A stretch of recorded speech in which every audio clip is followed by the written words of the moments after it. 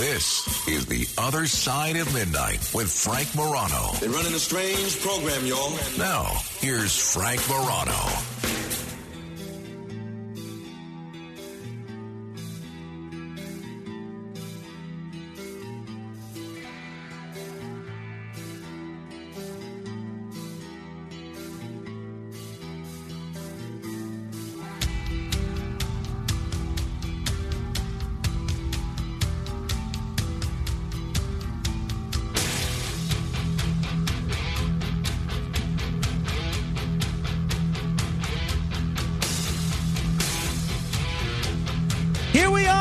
Again, the beginning of the weekend, the beginning of the end of the work week for many of us. And we will begin this program as we do each and every final edition of our week together with...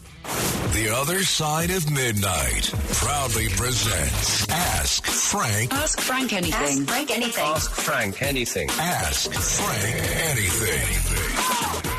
That's right. It is your opportunity to answer questions, to ask questions of me on any subject. The two things that I'm going to ask you, though, is if you have questions about the Trump indictment, please hold those for 1 hour, because we're going to do a full hour on this next week. It's certainly big news whenever a former president is indicted, because we all know all the times throughout American history that has happened. So we're going to devote the full second hour of the program to this. I have a couple of great lawyers that are going to join us to talk about what they think this indictment means legally. And then I'll give you my analysis for what it means politically as well. So if you have questions on any subject other than that, call in at 800-848-9222. The other thing that I would ask you is if you've gotten a question asked before on this program, I would say maybe wait 15 minutes and give people that have never been on the program before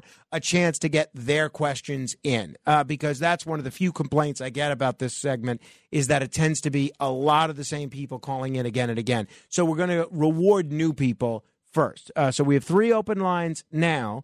If you want to call in, 800-848-9222, 800-848-9222. And whoever comes up with the most interesting, the most creative, the best question in the eyes of Alex Barnard and Matt Blaze. We have no Kenneth today. He's still recovering from the Yankees' victory over the San Francisco Giants this afternoon. Congratulations to the Yankee fans and to the Met fans, by the way. In their judgment, whoever comes up with the best question will get a prize. If there's a tie, if they're evenly divided, then we will ask Broadway Bill Lee to step in as a tie breaker. Let me say hello to Barbara in Bergen County. What's your question, Barbara? Hi, Frank. Hi. I enjoy the variety of the bumper music you play at the beginning of every segment. Now, thank you. You're welcome. On a musical note, I believe that this is a lighthearted question that others can use in conversation, which is something that you say you prefer. Wonderful. Right? Love it. Yes. Okay. Here's the question. Which song would you sing at karaoke, or would the question be more accurate if I asked, which song would you sing if you were forced to sing a song at karaoke?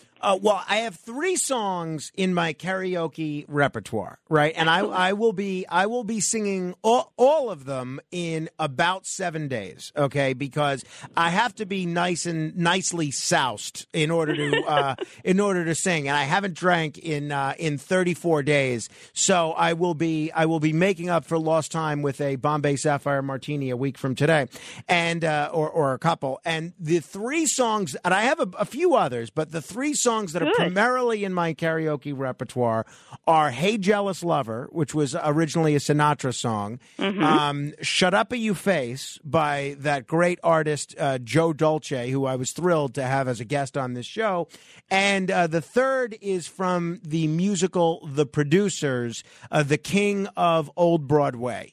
And those are the 3 songs that I can kind of fake my way through. Excellent. So you wouldn't be forced. You're doing it willingly. Well, not forced, but it's a tougher thing for me to do stone cold sober. That's for sure. Okay, so after Lent you can do it. Thank you very much. Thank you, Barbara. 800-848-9222. That's 1-800-848-9222. Joe is on Long Island. Hello, Joe. Hey, Frank, how are you? Quick question. Yes. If your wife was to change her political direction in the middle of your marriage and go against everything you believe in, how would you handle it? Well, look, when you say go against everything I believe in, if she votes for a candidate that I don't vote for, I mean, I don't care about that. It's, we vote. She really sometimes doesn't even tell me who she votes for, but a lot of times we don't vote for the same candidates now. But when you say everything I believe in, if she started, worshiping the goddess and refused to have the grass mowed because she didn't want to harm blades of grass, I could see that being a problem. But if we're talking about a difference of opinion on things like, gun control or lower marginal tax rates or, Trump versus Biden, I couldn't care less about that. Honestly, my wife and we'll talk about politics as it comes up. But even while we were courting, when I was much more active in politics, we didn't really discuss politics much because I was so involved in political activities when we were not together that I kind of viewed my time with her as a little bit of a break from political discussion and all sorts of things. So we'll watch a movie. We'll go to the park together, go for a walk. We'll play with our son. We have a relationship that is much deeper than any sort of political agreement or disagreement. I think we disagree probably on many political issues now, but we really don't talk about politics too often. So I really couldn't tell you the full scope of our disagreement. But if it's something major, like she decides to become, she decides she wants to become a witch.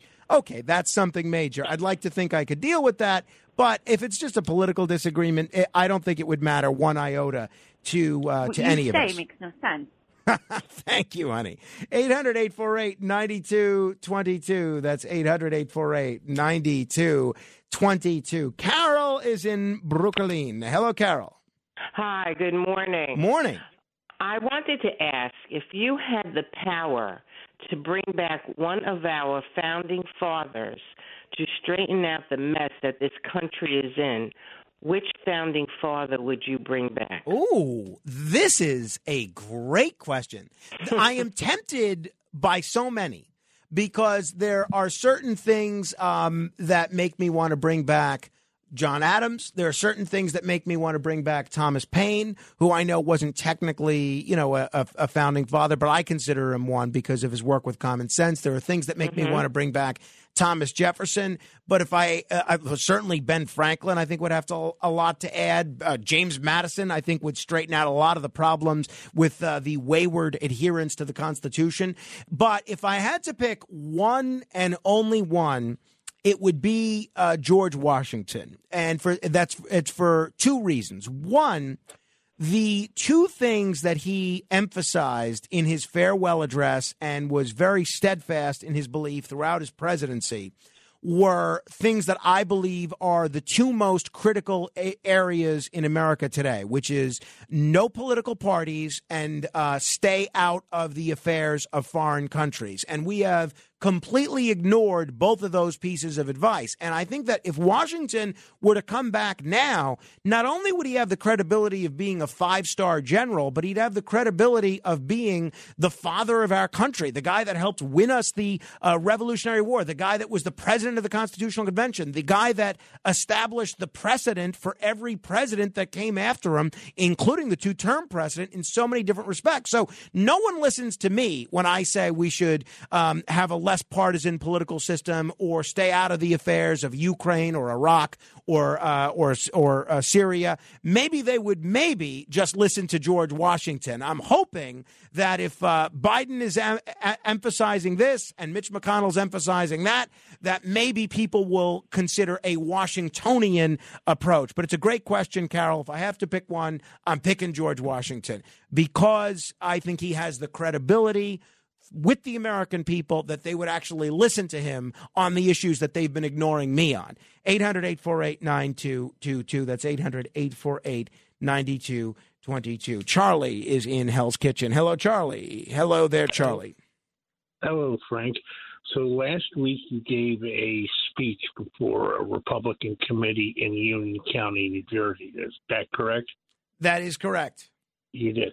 So while you were in Union County, New Jersey, in Rahway more specifically, did you have a chance to stop by my place of former employment, that being East Jersey State Prison? No, I didn't. I spent some time with the Rahway Republicans, and I left. That was it. That was the totality of my time in Rahway, Charlie. But no, I didn't. I missed that. 2 open lines if you have a question for Ask Frank Anything. 800-848-9222. Alex is in Brooklyn. Hello, Alex.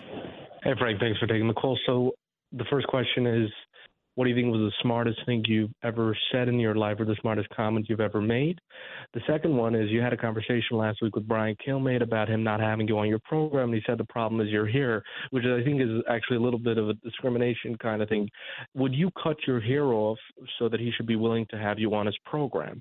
First of all, I think Brian was joking. Number one. I mean, I usually get a pretty short haircut once a month anyway because it grows so quickly. But no, I don't think I would do it just for the sake of getting on Brian's program. I mean, nothing against Brian's program, and I would probably go on if invited. But my plate is pretty full to begin with, and I really don't necessarily need to add anything to it. I mean, I'm doing 4 hours a day on the radio, doing a podcast on top of that, trying to squeeze in some sleep, driving to and from work, trying to be at least a somewhat accessible husband, trying to watch only 2 TV shows a week at the moment, Ted Lasso and Picard, and maybe squeeze in a little bit of time for a cigar now and then. So I'm really not exactly craving to be on TV. I'm a radio guy. It kills me. You know, I used to do a lot more TV. I used to think it would be good for my exposure for what I was doing and things like that. And I used to actually go and solicit TV opportunities. And I really don't anymore because I would end up preparing for a long time for a very complicated issue. Now, on the radio, you can take 10, 12, 15 minutes to explain a complicated issue. On television, if you're lucky, you get 90 seconds for not only your comment, but back and forth with somebody that you're debating and a follow-up question from the moderator. It's such a shallow medium, honestly, that I don't exactly crave to be a guest on anyone's TV show. The notable exception to that is Tucker Carlson. His opening monologue is very deep. You could agree with it, you could disagree with it, and I'm sure there are many people that do both. But that is not superficial. It is a very deep conversation. Now, he then still does a lot of these 90-second interviews with guests or 3-minute interviews with guests.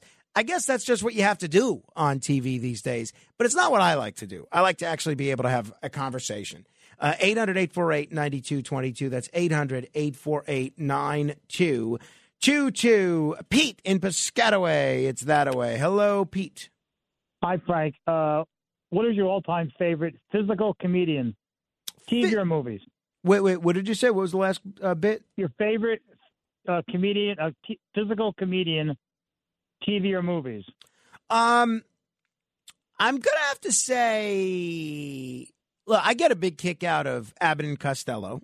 I get a big kick out of the Marx Brothers. I'm going to say it's one of those two. I mean, I really enjoy Martin Short, but if I have to pick a favorite physical comedy team, it's a two-way tie between Abbott and Costello and the Marx Brothers. Oh, by the way, I realized I didn't answer Alex's question about what the smartest thing I've ever said or the smartest comment I've ever made. I don't think I make a lot of smart comments.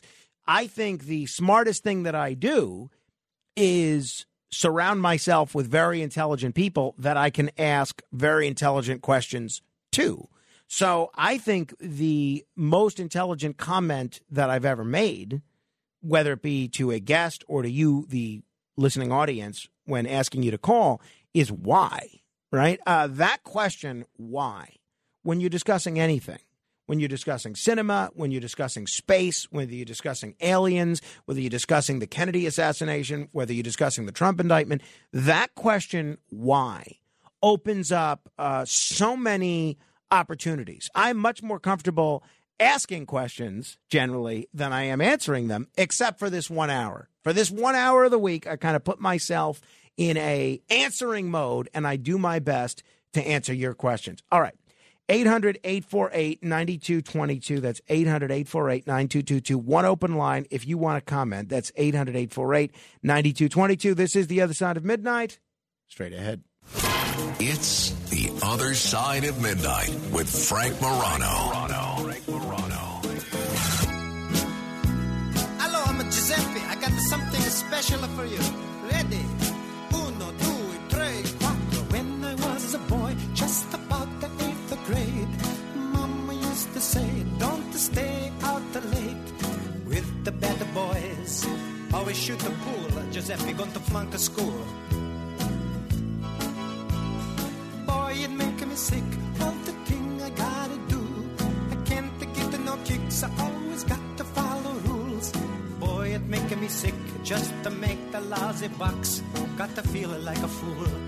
And the mama used to say all the time, what's the matter you? Hey, gotta no respect. What do you think you do? Why you look so sad? It's not so bad. It's a nicer place. Ah, shut up your face.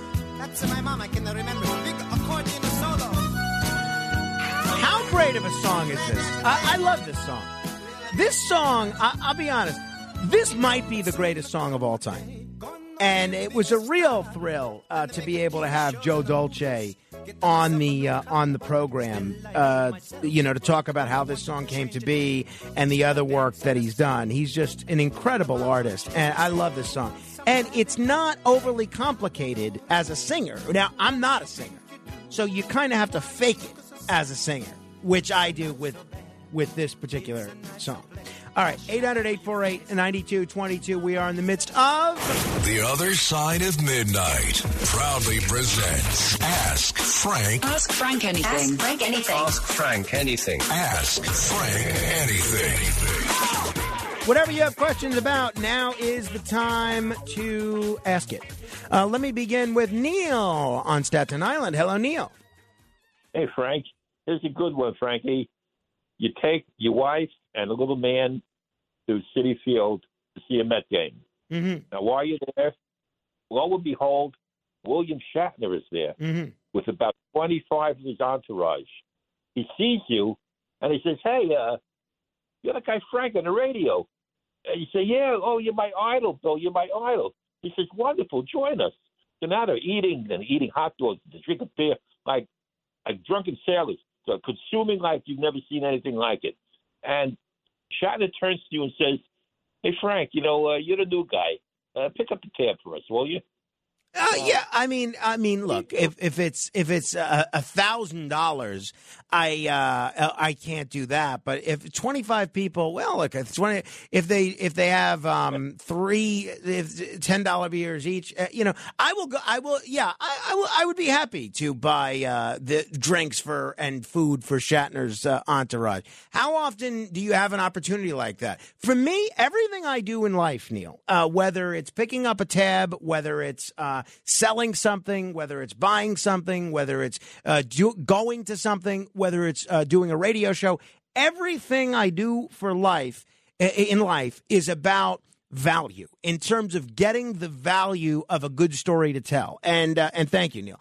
And that is how I actually get myself through a lot of tough times. I will be inconvenienced, sometimes really more than inconvenient, sometimes in a really tough way. But I think to myself, oh, boy, that's a pretty good story to tell one day. And I would happily pick up the tab for anything Shatner wants to buy. The amount of enjoyment that he has given me as a performer and the thrill of a lifetime that he gave in terms of having me be able to talk about Star Trek with him 2 nights in a row for an hour and a half each, I can never repay that. So if I'm the new guy and I'm picking up the tab, absolutely, so be it. Happy to do it. My dear Frank Morano. 800-848-9222. That's 800-848-9222. Let me say hello to Sonny in Rockland County. Hello, Sonny. Hello. How you doing, Frank? I'm hanging in there, Sonny. Thanks. Sounds good. Okay. I know you're going to know the answer to this trivia question, but it's who is titled the greatest entertainer, or it might even be the world's greatest entertainer. It's a famous singer of all time. I'm going to guess James Brown. No. All right. Well, then I don't know. Do you want to tell us? Yeah, I'll tell you. And it's a favorite of yours, I heard. Al Jolson. Ah, very nice. Al Jolson. No beating Al Jolson. He is certainly a great singer, a great comedic performer. Absolutely. 800-848-9222. Let me say hello to David in Cleveland. Hello, David. Hey, Frank. I just wanted to, thank you, first of all, for responding to my email about Johnny Appleseed. It was very classy of you. Sure, absolutely. I try to respond to every email. Indeed. Lovely. Yes, I was wondering, I've often pondered this question, why was the international community able to eradicate barbiturates in the 70s, and yet they've never been able to eradicate any other drug? Well, it's a good question, and I don't know the answer to it. And maybe the next time Andrew McKenna's on, I'm not sure, but I think it's because other drugs like opioids and fentanyl, they have a medical use to them that a lot of surgeons and doctors really find valuable. So you're not going to discontinue the manufacturing of them because they're so vital to the medical profession. And once you are manufacturing something, then that can always be abused by someone that's the recipient of it, and it will lead to addiction. And as far as other drugs like magic mushrooms and marijuana, I think you're not able to do away with that just because anybody is essentially able to grow it. You're able to grow it pretty naturally, basically. 800-848, that's my guess, but that is a completely uninformed opinion. 800-848-9222. Bruce is in Belize. Hello, Bruce. Hey, Frank. Did you get to watch the game today? I did. I missed a couple of innings because Carmine was having a little bit of a temper tantrum in the middle of it, and then the Trump indictment came down in the midst of it, and that distracted me a bit. But yes, I did watch most of it. What do you think? We got a chance with that closer, Robertson? I hope so. I like what I see today. I mean, I thought Scherzer was great. The whole team, I think, is really gelling well. And, it's basically the same position players as last year, with the exception of Omar Narvaez as the catcher, who I seem to like based on what I saw today. Brandon Nimmo seems as consistent as ever. So, I hope so. We got great starting pitching, and hopefully Robinson can hold down the fort until Diaz returns. So I'm hopeful. We'll see. Did you hear Steve Cohen was sitting out with the Army Nation? Did you hear the owner was sitting out? No, I didn't actually. I must have missed that. He was sitting out with the 7 Nation Army, whatever they call that, because they take the 7 train. Yeah. Steve Cohen was sitting with all the fans. I love it. I think that's great. That's great. All right. Thank you very much, Bruce. 800-848-9222. Robert is in Suffolk. Hello, Robert. Hi, Frank. Will you buy a model railroad for Carmine when he gets old enough, and did you ever have one? I never had one. Well, my dad had one. He may still have it. And I would I don't want to say I would play with it, but I would mess around with it a little bit while he was setting things up. He had a Lionel train set. I would buy him a train set if he's interested in trains. I mean, if he shows a strong interest in trains, I will absolutely buy him a model train set. Right now, most of his interests tend to involve ceiling fans and turning the lights on in places where the lights are not on. That was a big thing today. He would point at the light and go, and it demanded that the lights be turned on. But as of now, he hasn't necessarily shown an interest in trains. 800-848-9222. That's 800-848-9222. David is in the Boogie Down Bronx. Hello, David. Yes, good morning. Quick point of order. They still manufacture barbiturates, so I don't know. Oh, they where do? That, okay. I don't know where that caller got that notion from. But my question, now, rock and roll has groupies, wrestling has ring rats. Is there an equivalent in the radio field? And have you or any personality you work for received any unusual items in the mail from said radio rats? I'm trying to think. Most of my groupies, I think, are over the age of 70, which is just fine. I wouldn't have it any other way. Have I ever received anything in the mail that's unusual?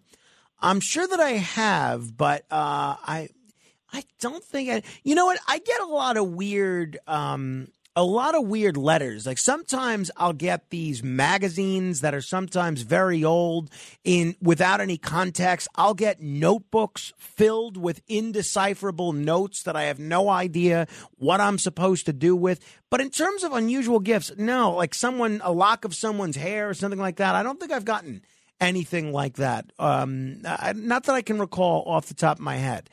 So I'm sorry I don't have a better answer for that. It's a great question, and I will work on a good answer for that. But no, nothing comes to mind that's spectacularly unusual. 800-848-9222. Igor is in New Jersey. Hello, Igor. Greetings, Frank. Hey, I enjoyed your interview with Dr. Judy Kuriansky yesterday. It's obvious how much you guys like each other, and it's obvious how much she respects the job you do behind the mic. Thank you. You know, I wanted to ask you, though, she obviously turned the tables on you a little bit and started asking you a few questions. It almost sounds like you were blushing. Of course, I can't tell because I didn't see you. Were you blushing a little bit last night? I don't think so, but, I mean, it's quite possible. Dr. Judy has a way of making everybody blush, but I think I'm pretty comfortable talking about sex with her because we have done it for, not had sex, but talked about sex for so many years. But so I don't think so, but it's possible. I don't know. She might have asked a question that might have caused me to get a little red in the face. I'm not sure though. Honestly, I don't remember blushing, but maybe. Do you remember that, Matt Blaze? You want to weigh in if I was blushing on any of the Dr. Judy comments? Yeah, we actually covered this on the podcast yesterday. Okay, all right. So don't tell people what you came up with then. Make people listen to the podcast. Yeah, we did talk somewhat about it. Go to redapplepodcastnetwork.com and search Darker Side of Midnight, and you could hear Alex and Matt's answer to that question. They're probably a bit better informed than I am. 800-848-9222. Al is in Yonkers. Hello, Al. Good morning, Frank. Frank, as you know, this Tuesday is the runoff in Chicago, April 4th. I think that Paul Valaz, because of his message of law and order, has resonated. I think he's going to win a narrow victory. Do you agree? I don't. I'm rooting for him, and if I lived in Chicago, I'd vote for him. But no, I don't think Paul is going to win. Unfortunately, I think the black vote and the progressive vote is going to coalesce behind Brandon Johnson, and I think he wins. Actually, pretty handily. Again, it's not who I'd vote for, but that's if I'm just predicting what I see happening. I hope I'm wrong, and the thing that you should take heart in is that I'm usually wrong when it comes to political prognostications. But no, I don't think Paul Valaz has. I don't think he's the favorite, certainly. I don't think he's going to win on Tuesday. 1, 2, 3 open lines if you have a question. 800-848-9222. That's 800-848-9222. John is in Freehold. Hello, John. Hey, Frank. So I just found out about a place called the Monroe Institute, which can teach you how to astral project using binary beats. Would you ever be interested in astral projecting? I'm not really sure. I'm not sure what that would involve. What exactly would that involve? You put headphones on, and they play 2 different binary beats in each ear, which tricks your brain into going into like a different state of consciousness, and it'll actually force you to astral project. Interesting. Yeah, I don't know anything about that, quite honestly, John, but based on what you describe, I think that I would be open to it, actually, John. But I don't know. I'd want to know more about it before committing. but I think I would be open to it. Thank you. 800-848-9222. We're going to continue with your questions in just a moment. 1, 2, 3, open lines if you have a question on any subject. Make them good. Make them interesting. Could be questions about baseball. Could be questions about cocktails. Could be questions about Atlantic City. Could be questions about aliens. Could be questions about national politics, local politics. Could be questions about the radio business. Whatever you have questions about, now's the time. 800-848-9222. Straight ahead. The Other Side of Midnight. It's The Other Side of Midnight with Frank Morano.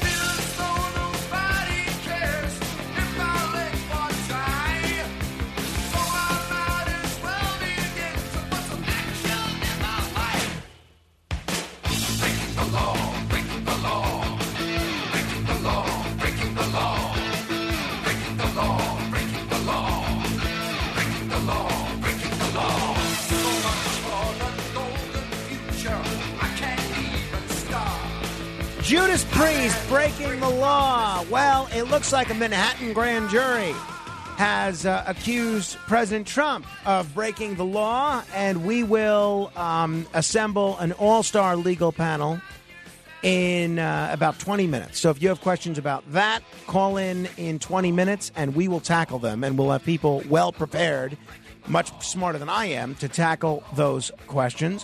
And if you have questions about any other subject, you can call in right now at 800-848-9222. Let me say hello to Dan on Long Island. Hello, Dan. Hey, Frank. I got a movie question for you. 3 movies. Have you seen them, and what did you think of them? The first one was the early 70s, Joe, with Peter Boyle. I love Peter Boyle, but no, I have not seen that. That is a classic, absolute classic. You have to see it. It's set in New York. A very young, topless Susan Sarandon. You got to check that one out. Oh, I will.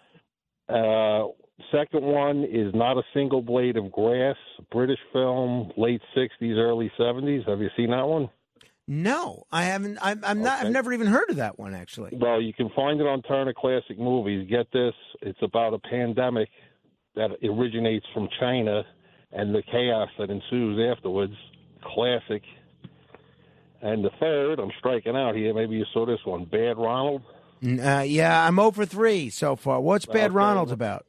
Bad Ronald's about a creepy guy that kills one of the teenage girls in the neighborhood, and his mother hides him behind the walls in the house and dies, and the new family moves in with this creep living behind the walls. Classic. If you're interested in that one, Adam Carolla does an awesome preview of that on YouTube. About 2 minutes long. It gives you a gist of the whole thing. I will check it out, Dan. Thank you. Sounds like some good recommendations there. Greg is in Arizona. Hello, Greg. Hi, Frank. My question is about the $1 Million Minute. When you put those people, no, it might as well be $1 million once that psychological warfare kicks in and the pressure becomes incredible. Do you give them? It's a minute, but do you allocate the same amount of time for your questions so they have the same amount of time to answer? Or are some nights worse than others because the questions are longer? It's a good question. I never really took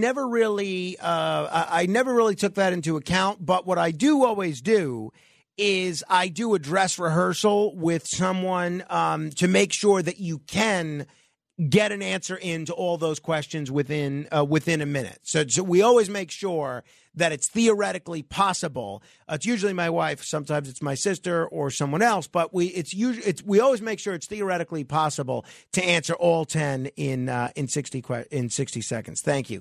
800-848-9222. That's 800-848-9222. Lisa is in Brooklyn. Hello, Lisa. Yes, hi. Hi. How are you? Good. I just wanted to know, if you won $1 billion, there's two options. You get to stay home, retire, and stay home with your family, or you give all the money to a charity of your choice. Which would you choose? Well, let me see. $1 billion, and I have to either. Well, can I keep?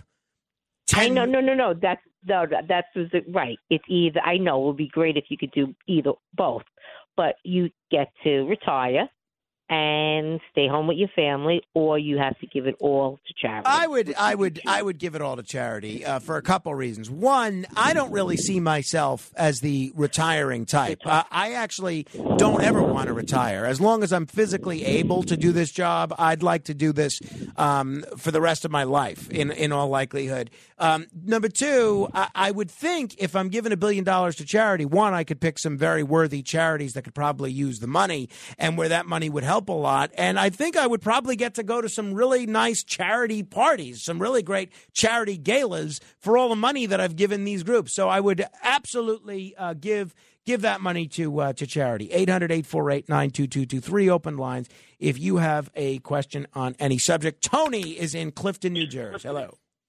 Hi, Frank. So I know you like movies that are Star Trek and all that, but if you were given the opportunity to do a one-man Broadway piece, there's been some great one-man, one-woman shows on Broadway. What would you be comfortable doing that, and what would be the topic or the person that you would be for that one-man play? They're phenomenal. That is such a good question. I'd want to think about that a little bit. I saw Christopher Plummer in a one-man show where he played John Barrymore, which I thought was just terrific. So and now that Christopher Plummer is no longer with us, I might like to do something like that. And I don't know. I don't think I could do this, but I would love to do something like what Chaz Palminteri did in A Bronx Tale, where he basically plays all the characters. I saw Patrick Stewart do a one-man show, a reading very dramatically of A Christmas Carol. You know what I would do? Here's what I would do. I would do a one-man show of the book, The Hitchhiker's Guide to the Galaxy, where I play all the characters. And it's just me essentially reading the book. I would have it memorized, but I play all the characters in The Hitchhiker's Guide to the Galaxy. Every character is me on the stage. That's what I would do. That would be my show. Excellent, Frank. Can you give us a 2-minute excerpt? Not at the moment, because I want to try and get some other people in, but I'll put that on my list of things maybe next week if we have a slow news day next week, which seems to be in short supply these days. 800-848-9222. George is in Manhattan. Hello, George. Hi, Frank. One question was about the Casio model number that you were going to get, and this is the question I have. Did you want to use that Casio in your home or outside of your home, and whether it matters? Because outside of your home, it would not be practical because the box is too big, to connect to that.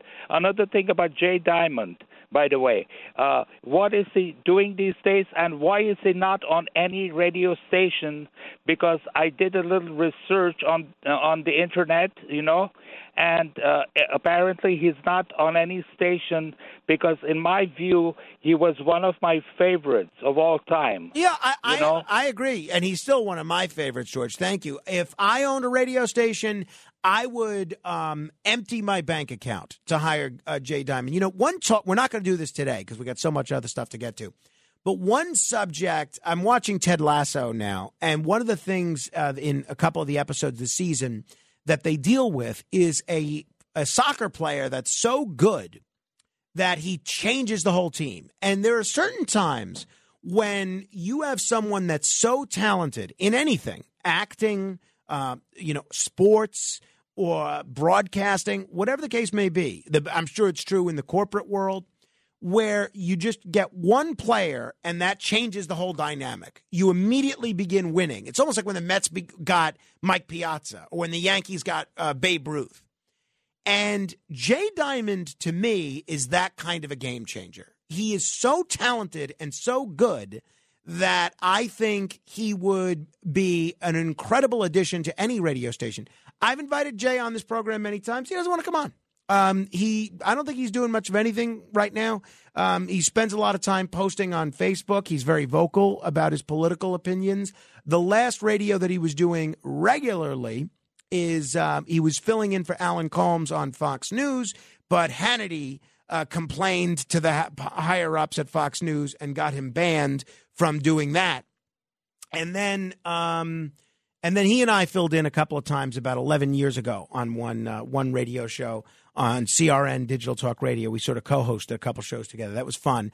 I don't think he wants to do talk radio. I don't want to speak for him because, I'm not as smart as he is and I can't get inside his head necessarily. But I just don't think he's happy with what talk radio is these days. And I don't think he wants to be a part of it. But that's my characterization of what he said. He hasn't told me that, and I've told him that he is welcome to come on the show anytime that he wants. 800-848-9222. Troy is in Babylon. Hello, Troy. Hey, Frank, what's good? Quick question, two questions, actually. What predictions for WrestleMania? And why should staff do anything about the AMC debacle? What was your second question? Why isn't your staff getting inside the AMC debacle? It's about to close the banks and everything and make a lot of people a lot of money. Out of nowhere. Thank you, Troy. Yeah, I'm not clear on your question about the AMC debacle. I am going to try and watch WrestleMania this weekend. I don't watch television usually until after 10 p.m., but I'm going to try and turn it on. I don't know what we're going to be doing at 10 p.m. or what my sleep schedule is going to be like this weekend, but I'll turn it on, and if I can watch it a little bit on Sunday while I'm doing things, I'm not going to watch it avidly. And then my prediction is that we're going to see a major upset. I think you're going to see Roman Reigns lose the world or the Universal Championship, whatever they call it these days, to Cody Rhodes. And Roman Reigns has been the reigning champion for many years now. It's one of the longest championship streaks in history, which I think is great because there was a time not long ago when they were changing champions quicker than Larry King was changing wives. And to think that we have a little stability, in my view, it makes the Universal title really mean something again. But I do think for that reason, a title change is even more meaningful. I think you're going to see Cody Rhodes win the title here. And I think he's going to be a great champion. I'm rooting for him. 800-848-9222. That's 800-848-9222. Frank is in Yonkers. Hello, Frank. Hey, Frank. How you doing? Good. Hey, listen, how long do you take to prepare for the typical guest? Because you're very good at it. Oh, well, thank you. Honestly, it depends on a few factors. One, it depends on how much time I have.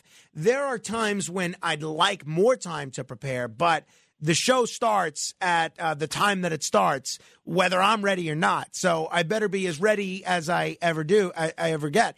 The other factor is how long I have the guest for. If it's a short interview or a long interview, that takes a long time to prepare for. But if it's a medium-sized interview in the 20-minute range, that I don't need to prepare as much for because it's usually pretty obvious what I need to ask that person. And the other thing that it depends on is how well I know the subject. I can, if there was an expert on about the film The Godfather, I think I could probably spend a little less time preparing than if I'm interviewing someone about nuclear fusion, which is something that I'm not as well versed in. I have to kind of familiarize myself enough with the subject before I can ask questions about it. But it's a good question. It varies. I try to allow double the amount of time as the length of the interview. So I try to allow for a 20-minute interview, which is what most of my interviews tend to be, I try to allow at least 45 minutes. Do I always get that 45 minutes? No. But I'm pleased to hear that it doesn't sound that I'm ill-prepared ever. Do we have any more breaks? No, good. 800-848-9222. Jacob is in New Jersey. Hello, Jacob. Yeah, hi, how are you? I just wanted to know if it came down to DeSantis versus Trump, which one would you vote for? I would vote for Trump. Again, there's a lot of things not to like about Trump, and I am hoping that there'll be a third choice in the general election that doesn't want to continue this war in Ukraine forever. But look, Trump has a lot of faults, and both not just personality-wise, but policy-wise. I mean, everyone acts like all the mistakes that he made in his administration, hiring people like John Bolton and General Mattis and H.R. McMaster and Steve Mnuchin, and appointing people like Christopher Wray and Jerome Powell and Mike Pompeo. Everybody acts like he was just this prisoner. He was this naive babe in the woods that was, for some reason, a slave to the bureaucracy around him. No. When you're the president, as Truman said, the buck stops with you. He should have appointed better people. And personnel is policy. And I absolutely hold him accountable for that. That being said, even though DeSantis is trying to act Trump-like in terms of answering questions about Ukraine and things of that nature, I don't buy it at all, right? I don't buy it at all. I know where Trump is on trade. I know where Trump is on immigration. I know where Trump is on ending these never-ending wars.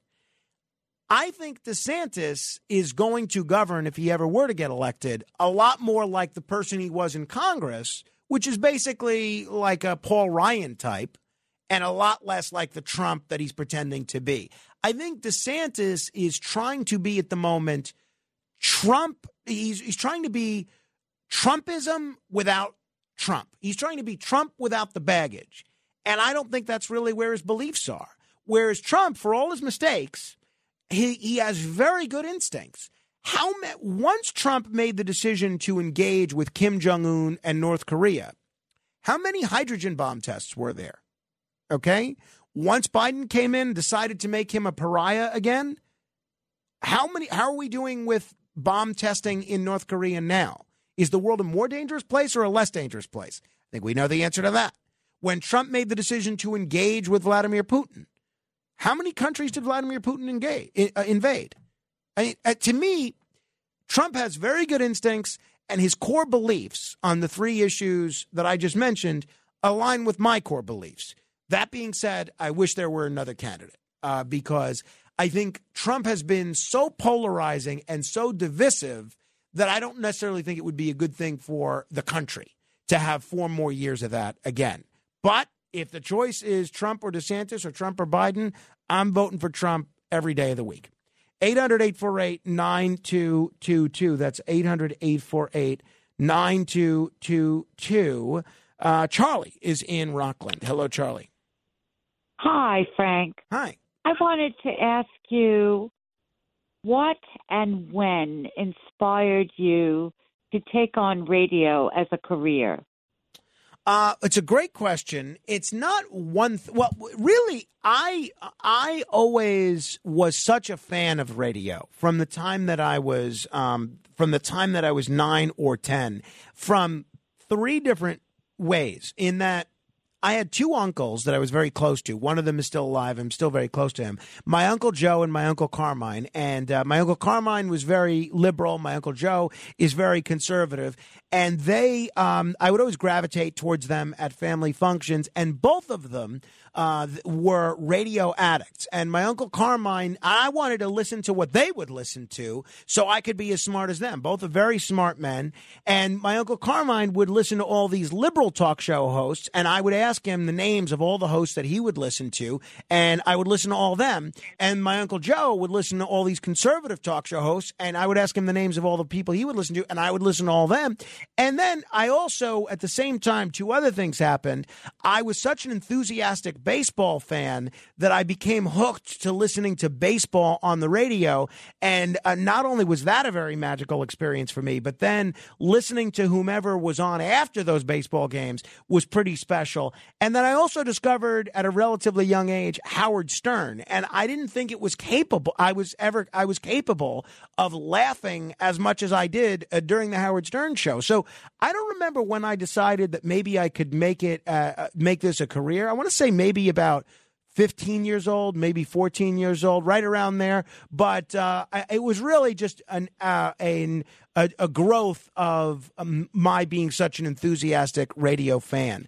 But as far as what's to love about radio, it's everything. To me, it is by far the best medium for discussing anything, whether you're discussing politics or legal issues or entertainment. And it's by far the most entertaining and the most intimate. So I can't imagine wanting to do anything else. 800-848-9222. That's 800-848-9222. Let's see here. David is in Brooklyn. Hello, David. Hello, Frank. How are you? Doing well, thanks. What's your question, David? Only got about a minute. My question was, do you think that January 6th was actually an FBI op? I don't, but I do think that there were FBI informants that played a role in ginning up what went on at January 6th. Similar to the Michigan so-called plot to kidnap Gretchen Whitmer. And it turned out that some of the people that were most enthusiastic about kidnapping the governor were getting paid by the FBI to infiltrate these groups. I think it's a similar situation with some of the January 6th protests. But no, I think these people, these morons, quite frankly, were going to storm the Capitol anyway because they're not so bright and they have very little respect for the rule of law. Best question, Matt Blaze, is there a consensus? Carol from Brooklyn, what founding father would you bring back? A bunch of people texted me that they liked that question as well. Carol in Brooklyn, call back 800-848-9222, and we will give you a prize. Now, if you have questions about this Trump indictment, we have assembled 3 attorneys to take your questions and to answer them as best they can. Give me a call, 800-848-9222. Until then, keep asking questions.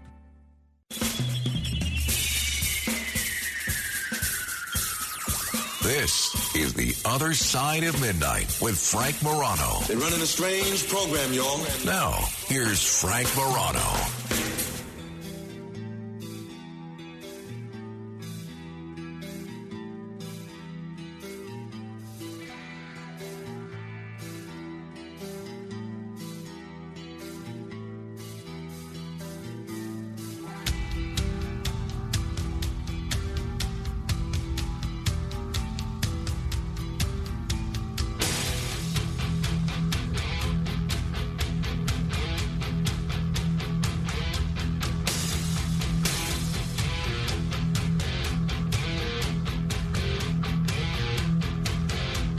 Well, a day that we've been waiting for quite some time has finally arrived. For the last couple of weeks, there have been all these theories as we played the waiting game.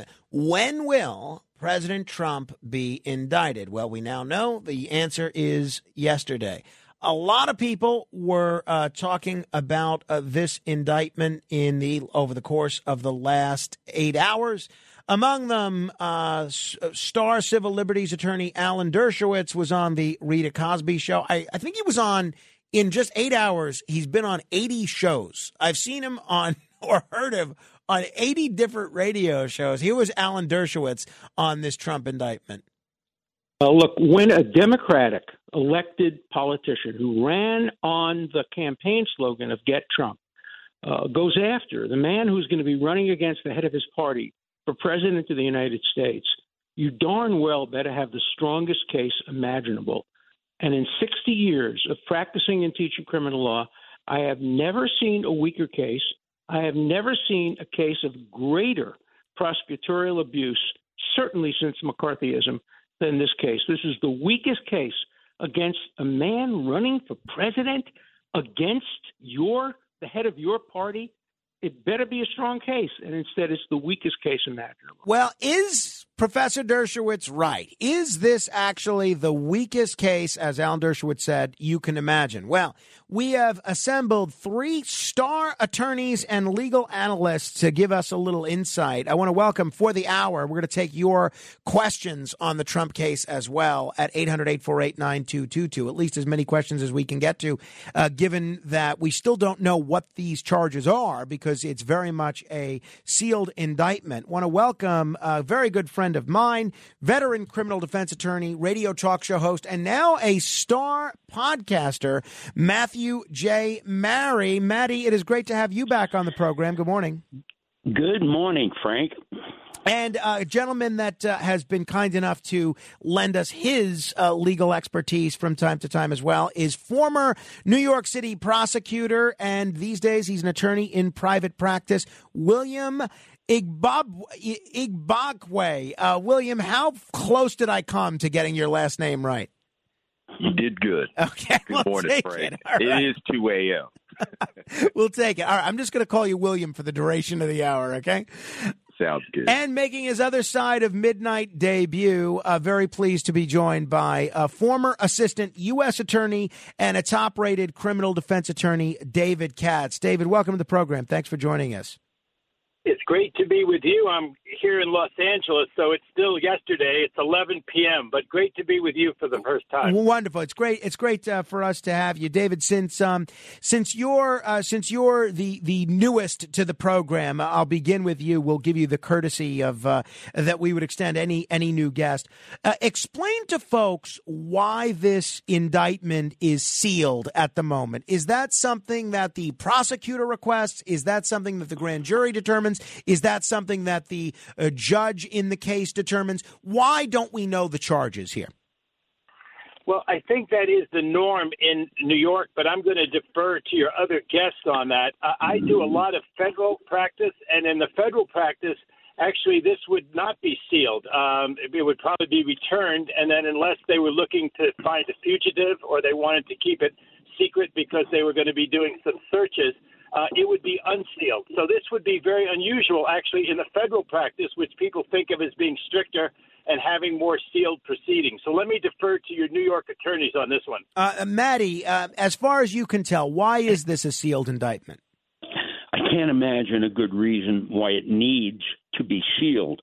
And I do think that it's in the control of the prosecutor at this point.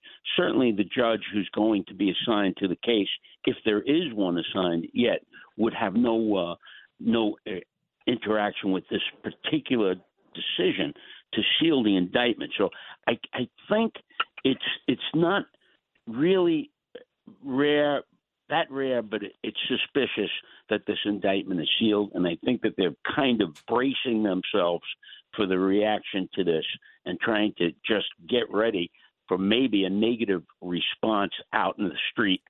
William, as a former state prosecutor yourself in this same state that Trump is now going to be prosecuted in, do you have a take as to why this is a sealed indictment and how that determination gets made? Well, by nature of an indictment, of a grand jury investigation, it's automatically private. So whatever is put out there is put out there by the prosecutor. This would be considered what I would call an X indictment, which means an individual has not been actually arrested for a crime.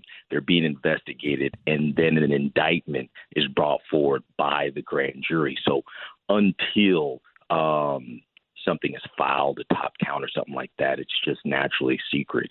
And probably, again, to the other commentators, the prosecutor wants this as tight-lipped as possible until he has to put something out there. David, obviously, since this is a sealed indictment, we don't know precisely what the charges are, but we're guessing that it probably has something to do with the hush money payments to Stormy Daniels.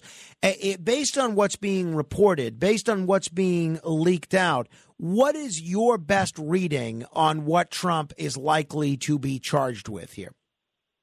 Well, my best reading is that it is not the case of overvaluing assets, overvaluing them for banks and insurance companies and undervaluing them for the state or federal tax authorities. That was the case that they were looking at. That's the one that I think Pomerantz was upset that they didn't bring. And so it's pretty much the Stormy Daniels payment. And it's been reported by some outlets that there are 24 or 30 counts.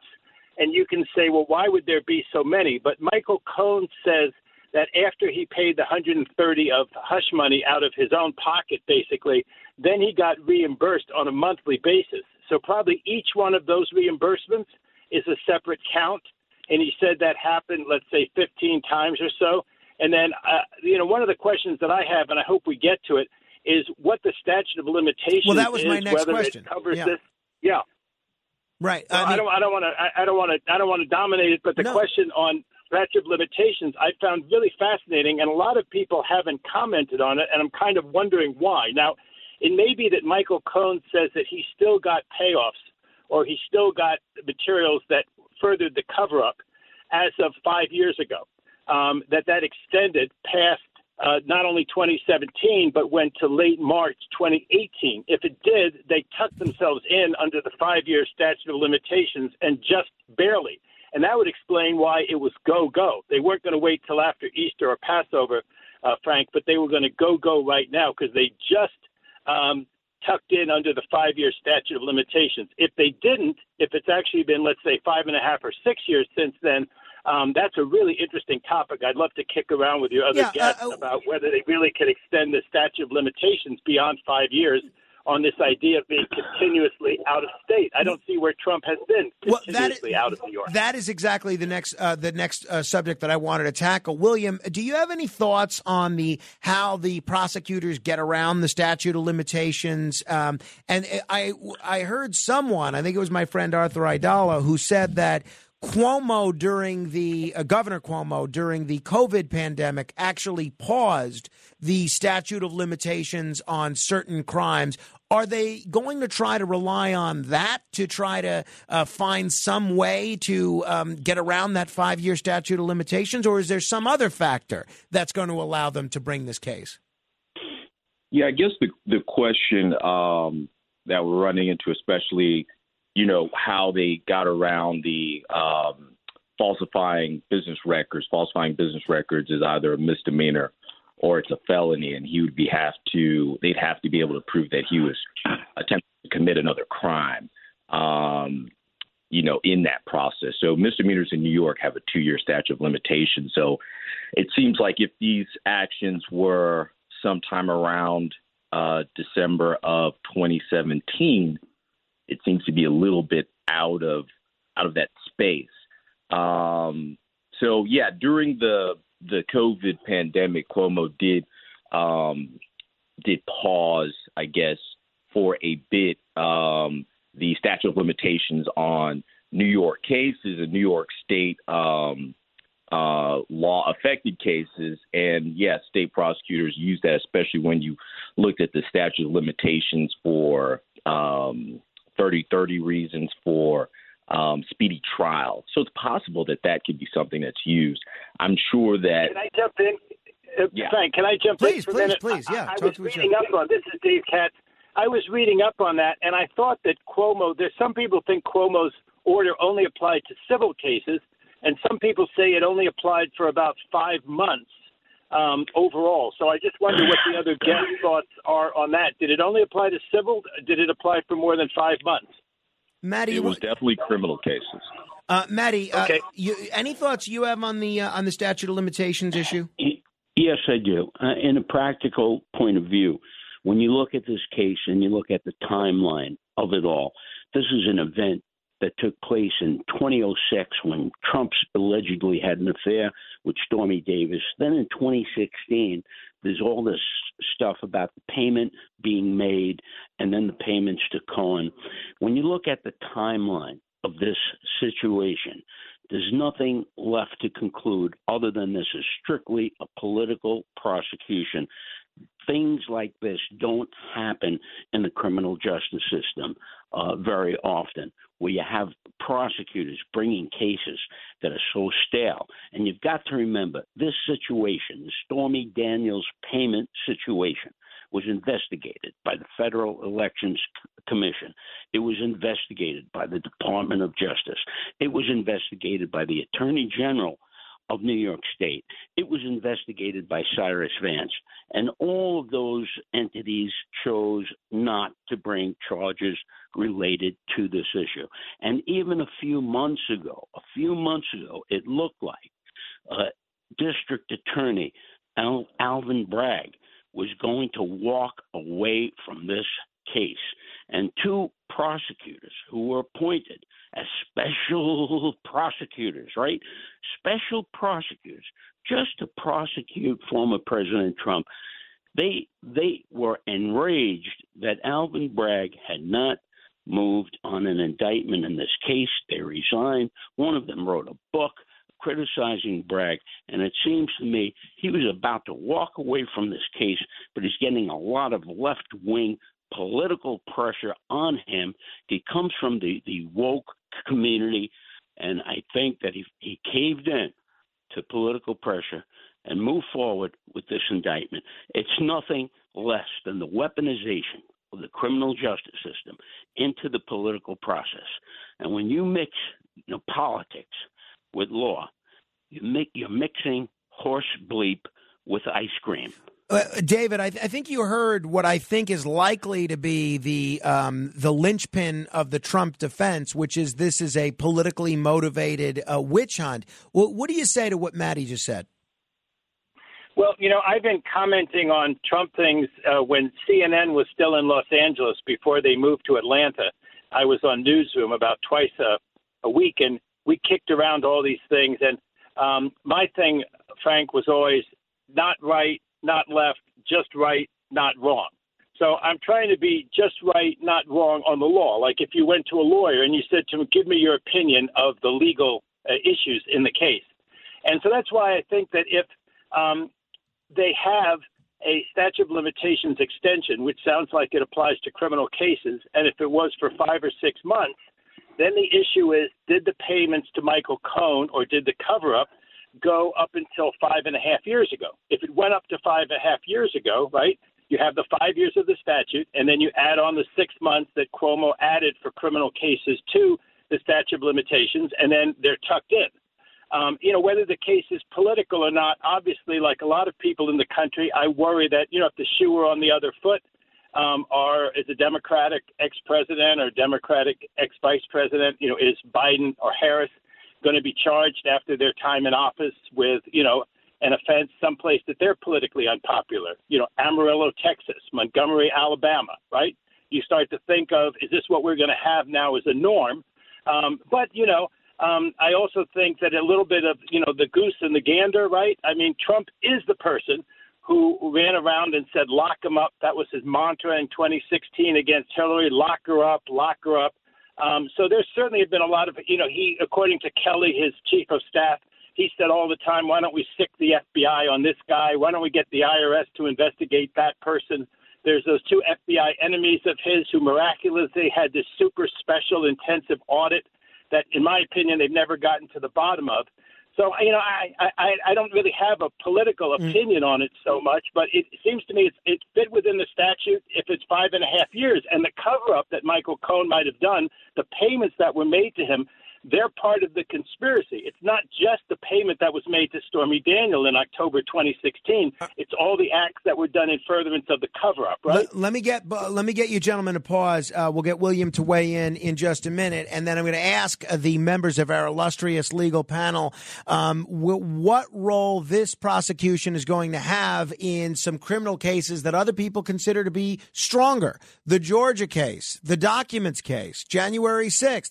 We'll get into that and a whole lot more. If you have questions about the case, you can dial in at 800-848-9222. Matthew Mary is here, David Katz is here, and William Igbokwe is here. We have it covered from every possible angle. I sure hope that Cuomo pausation of the statute of limitations doesn't result in extending that statute, because I committed a whole bunch of crimes back in 2018, and I thought I was off the hook. And to think I have to keep sweating those crimes out, that's not something I'm looking forward to doing at all. This is The Other Side of Midnight. Straight ahead. It's The The Other Side of Midnight with Frank Morano.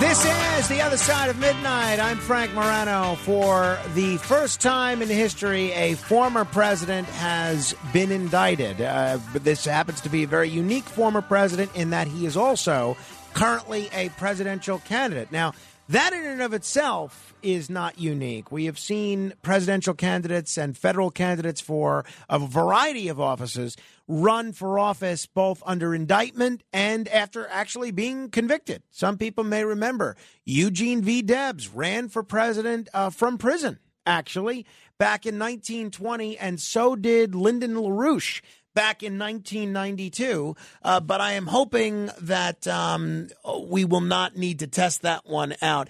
Rudy Giuliani, the former president's former attorney, was on with Rita Cosby talking about the indictment a few hours ago.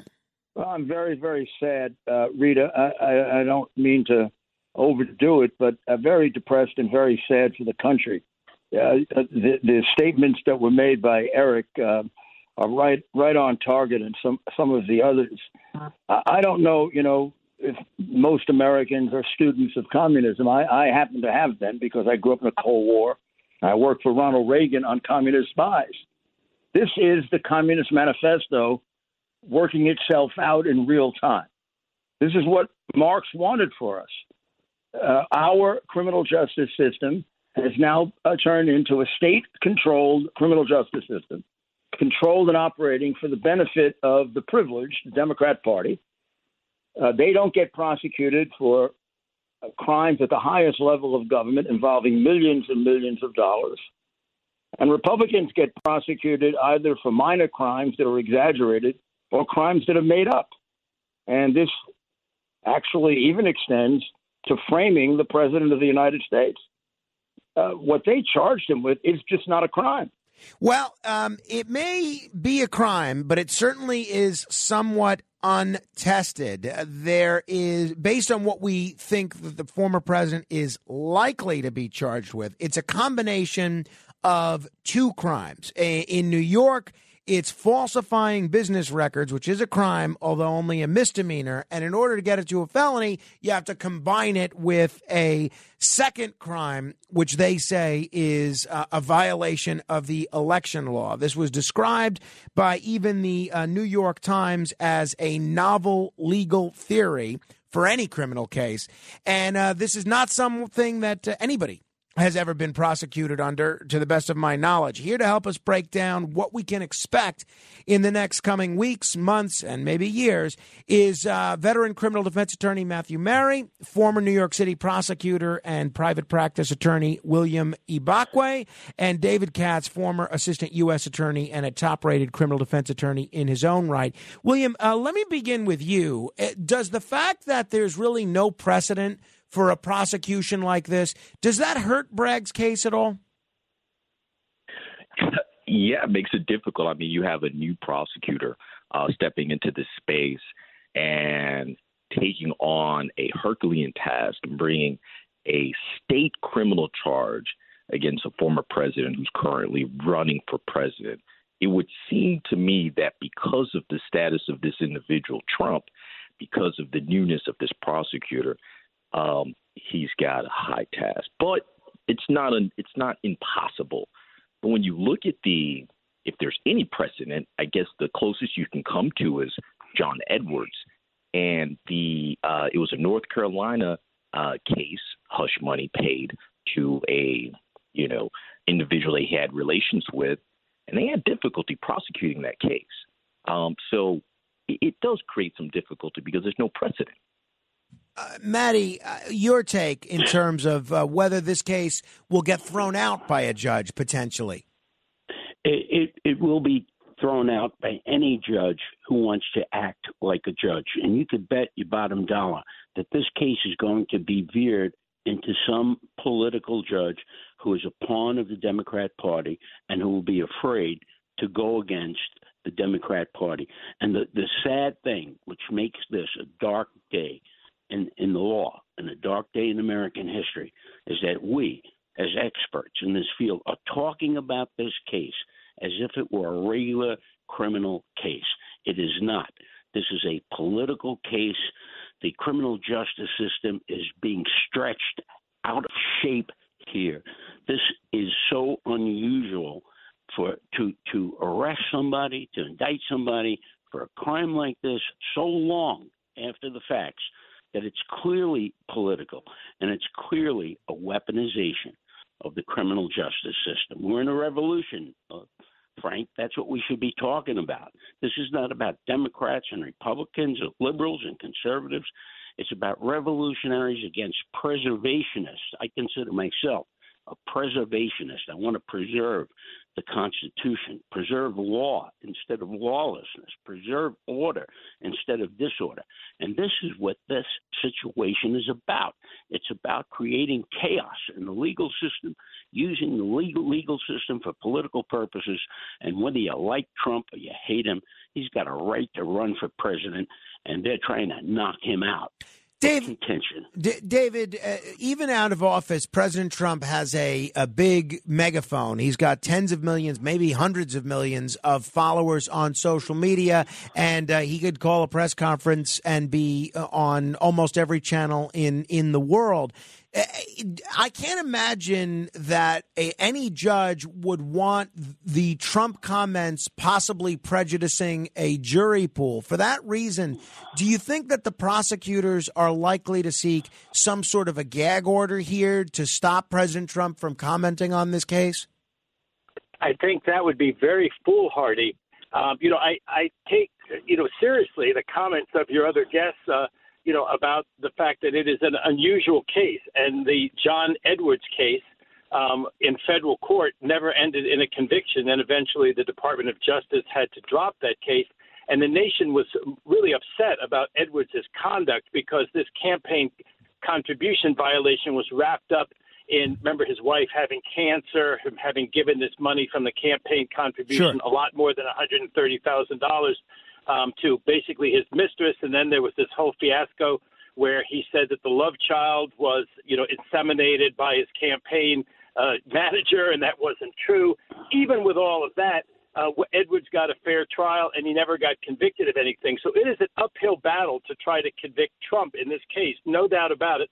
And that's why a lot of people think that he was fortunate in a way to have the 4 investigations against him lead off with the weakest case. I think everyone would have to agree that this is the weakest when you look at the Georgia investigation, where he actually made a phone call which is incriminating into Georgia, and when you look at the confidential documents retention down at Mar-a-Lago, and you look at the insurrection and not tamping it down. When you look at those 4, this obviously, I agree with your other guest, is the weakest case of all of them. But I think that to try to give him restrictions, either travel restrictions or speech restrictions, would play right into the hands of people like your guest who say it's all political. It was all to shut up a candidate who had a good chance of winning in 2024. And so I think he'll have no travel restrictions. I think that it would be foolish to try to give him any, there are some things that, he can't say. I mean, the thing with the bat and the DA, if he wants to post a bat and the judge on his case, that obviously will not be done, and that should not be tolerated.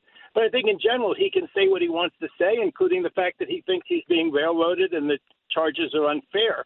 And I think he'll be allowed to do that, Frank. I just don't think that this will restrict him in any way. And if I can say one last thing, they may be playing into his hands because, as a criminal defendant, I think the reality is he can pick pretty much when he wants to go to trial. And there may be a moment when he wants to go to trial. Maybe it's September, right, of next year, and sort of have an October surprise, maybe be acquitted, right, maybe have a hung jury, use that to his political advantage.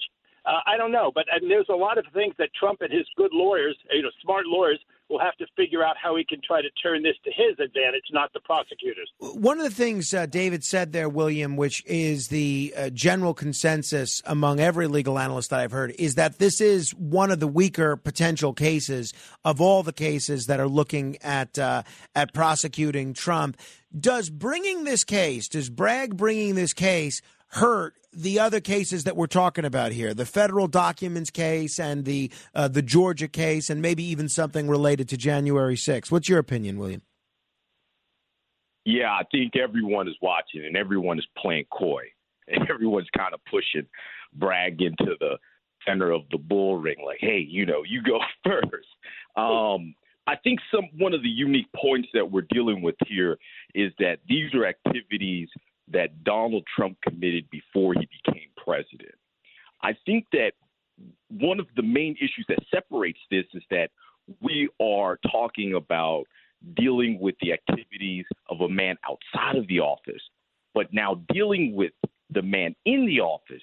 I still think that individuals, prosecutors, law enforcement agencies are a little bit coy about bringing an action against activities of a sitting president because it's about the office of the presidency versus Trump himself.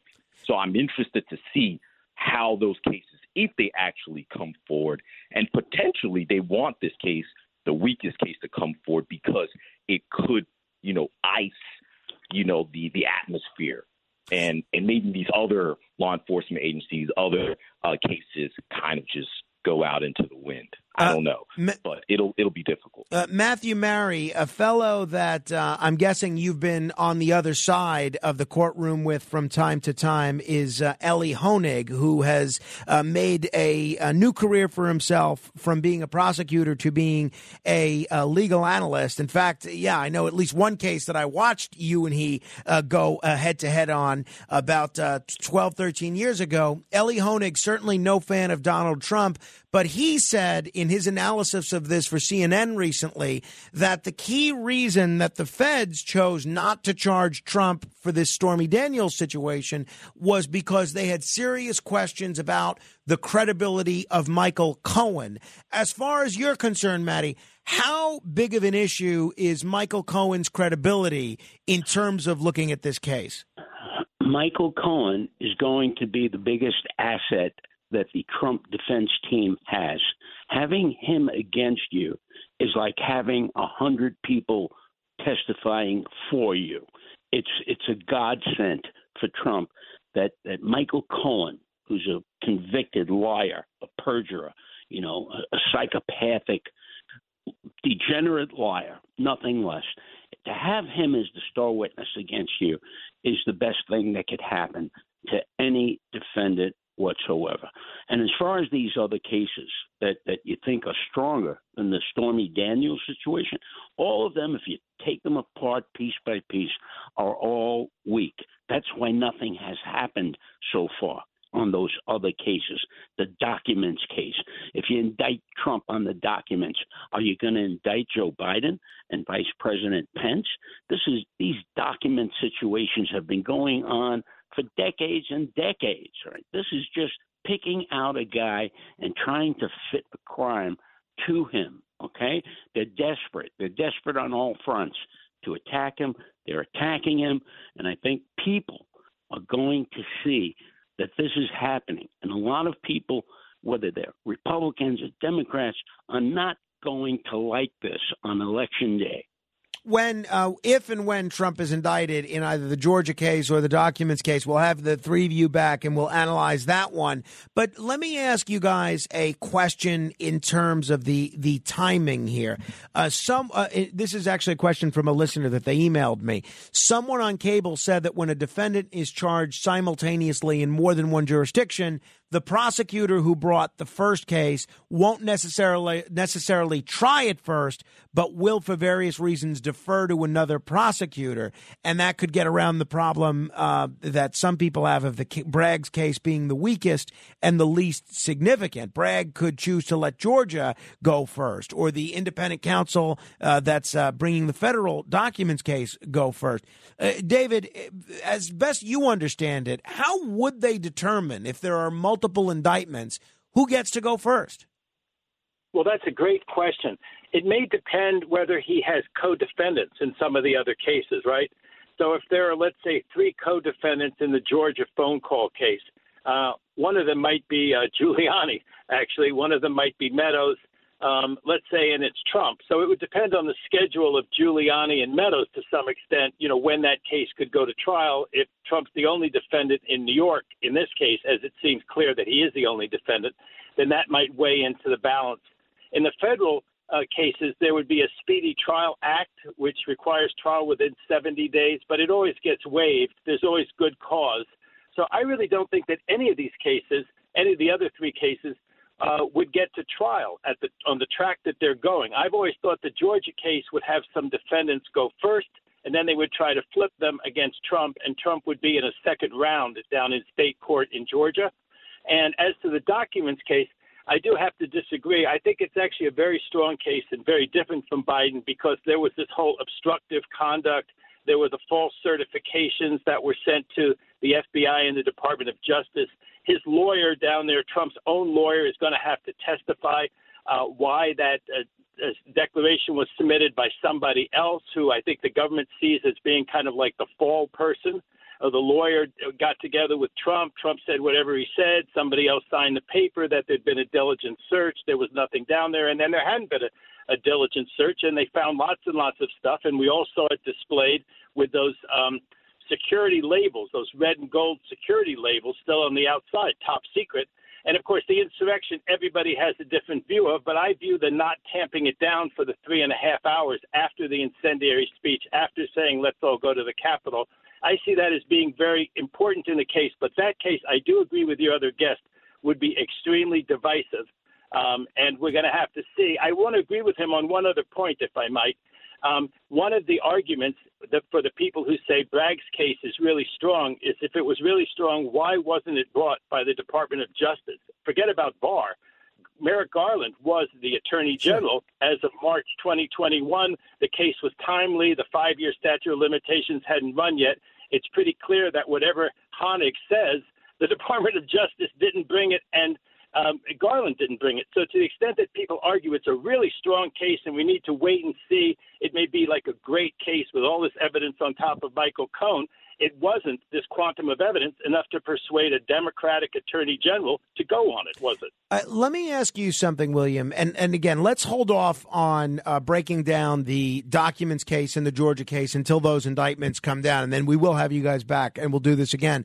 But on the issue of the grand jury, I've been on a grand jury, and they tell you every day when you're on a grand jury, what happens in that grand jury room is supposed to be secret. Now, how is it that we know all about this stuff? I mean, now, obviously, Trump has tweeted about it or Truth Socialed about it. But, William, we know a lot about what's likely to come here. In your view, William, where are these leaks likely coming from? Prosecutors, defense attorneys, grand jurors themselves? What do you think? What's your hunch? Yeah, I mean, a case like this, everyone's talking. The entire building's talking. So procedurally, yes, grand jury is a secret proceeding. No one knows. But again, in a case like this, I mean, you can have a number of people talking. From the inside, it could be that even within the office, there's a little bit of a leak just to inform. They invited Trump to come and testify in the grand jury. So they were informed a bit, his attorneys, of what was going forward. And just technically, we kind of know who went into the grand jury, right? We know that Cohen went in. We know that Stormy went in. There's a few people we don't know that went into the grand jury, but just based off of that, just by Cohen going in, we know, and Stormy going in, we know it's kind of connected to this activity. So we're able to put a few pieces together what he could be charged with. But again, going back to Cohen being your star witness, the issue boils down to intent.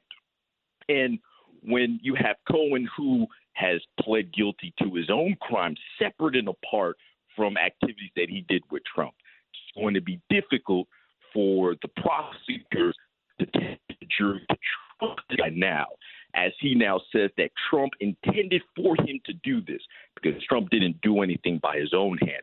It's always by proxy. And that's what makes these cases very difficult, especially for, a very sophisticated actor like Trump. All right, we're going to continue with Matthew Mary, William Ibakwe, and David Katz in a moment, and we will get to your calls. There's still a few lines open, and we'll try and get to as many of your questions as we can. 800-848-9222. That's 800-848-9222. This is The Other Side of Midnight. Straight ahead. It's The Other Side of Midnight with Frank Morano.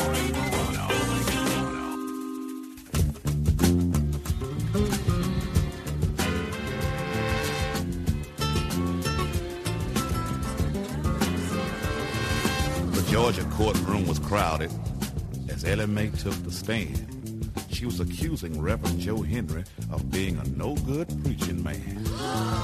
She said, the Reverend partook of my lovely body. The Reverend said, she lies. The jury said, now listen, I'll do the talking, and the courts will justify.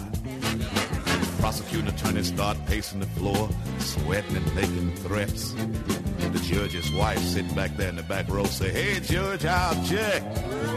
Cause Reverend Joe Henry is a good man. He preached all over the bottom land. He spoke so a child could understand. And there ought to be a whole lot more good folks like Reverend Joe Henry. The great Clarence Carter of Patches fame, one of his great songs about the criminal justice system. Clarence Carter's still alive. We're going to see if we can get him on the show. And let's see if we can do it sooner rather than later. I'm going to make a note to myself to reach out to him next week. We have an all-star legal panel. We're going to tackle as many of your questions as we can here. 800-848-9222. Let me begin with Alex in California. Hello, Alex. Hi, thank you for taking my call. I just had a quick comment and then a follow-up question. So the comment is, the editors of The Economist just issued their response to the indictment. They say that the case is weak and that Alvin Bragg should never have pursued it. So here's my question. The Economist is actually popular among people with a college education. Do you and your guests believe that this editorial position is the position of most Americans who are highly educated? Well, I'm the only person here that doesn't have any postgraduate degrees, so I'll defer to the gentlemen that do. Maddie, I'll begin with you. What do you think of what The Economist said there? I think it's not about being educated or not being educated. It's about having common sense. What we're doing right now is buying into this non-reality, that this is a legal issue going on. It's a political issue, and we're talking about it as if it were a real case. When I look at the Stormy Daniels case, the only crime that I could imagine that should have been pursued in this situation was whether or not Stormy Daniels and her agents are guilty of blackmail. This is what normal people would think about. Stretching the law, as the law has been stretched, totally out of shape, is something I think you don't need to be educated to be repelled by. And I don't think a jury, even the ultra-liberal juries of New York, are going to buy into this case. William, David, go ahead. Can I take a crack at that? Please. I'm a federal criminal defense attorney right now, federal income tax cases, people getting loans they're not entitled to. And it is not that now you can say that he should not have used his prosecutorial discretion in this case for many reasons, that he didn't think the witnesses were that strong. There's a lot of prosecutorial discretion. 9 out of 10 cases may not get brought. But the reality is that a lot of cases are brought that are based on falsely signing a piece of paper. And, the prosecution theory, let's give the prosecutor his due. We've certainly said enough critical things about him, and apparently The Economist does too. But this was not a legal fee. It was a payoff. It was hush money. It was paid before the election so that people wouldn't know that Trump was an adulterer, a philanderer, and he slept with this porn star at the time that his wife had just given birth. What an inopportune time to do what he did if Stormy Daniels is correct about it. He didn't want it to come out before the election. It didn't come out. Trump won the election. That's a campaign violation because it was something of great value to the campaign. It should have been reported. Even when they filed the reports later on, they didn't report it correctly. They said it was Michael Cohen's legal fee, and he was then paid over $200,000 so he could get the $130,000 back, and so he could pay the taxes on it. Now, that is a case that could easily not have been brought. It's a case the federal prosecutors decided not to bring.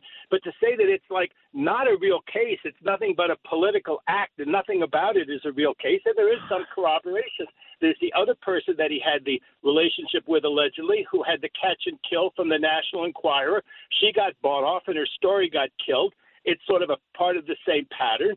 And you have Michael Cohen, who, for better or worse, was convicted of it. And the Southern District of New York at the time said that Trump was co-conspirator number one, and that it's not rare that somebody who went to jail because they were the errand boy for somebody wants to tell on the person who sent them on the errand and told them exactly what the illegality was. Now, you cannot believe Cohen, but it's not something outlandish that it's not even a case. William, Frank, can I interrupt for a second? Frank? Go ahead. All right, let me interrupt for a second. Listen, here's the proof in the pudding. This case that we're talking about, all right, if Donald Trump weren't the defendant, and if Alvin Bragg, a woke district attorney, weren't the prosecutor, there would be no case. Name one other case in the state of New York or any other case like this. There is none. Well, yeah, we made the point that this would be a novel prosecution, right? That was the federal Trump, case. And it's all about the campaign. It's all about derailing Trump. William, unless you want to weigh in on this, I want to try and cover at least a little bit more ground and grab a couple more quick calls. I'll throw in a quick one. Mm-hmm. You know, being a trial attorney and the prosecutor out in L.A. did great. Being a trial attorney is sales. You pick a group of people who will buy your story. This case is in New York County, and Trump's lost a lot of ground from the people in New York. New York County is an educated county, and they're willing to buy this story. And the common sense argument is that he probably did make this payment because he probably didn't want Stormy to talk, and he probably had Cohen take the money in like that. It's kind of easy to believe, and so it has nothing to do with how educated the group is. New York County would probably buy that story. All right, gentlemen, David says this is very much a legal case. Maddie says we should not be talking about it as a legal case. It's more of a political case. Sort of the area where legality and politics meet is constitutional law. And I just want you guys to clarify something and just make sure my reading of the Constitution is correct, because Michael Goodwin, who's the senior political columnist for the New York Post, very bright man, in his Sunday column in the Post this weekend, he was talking about all these criminal cases Trump is facing, and he said in his column,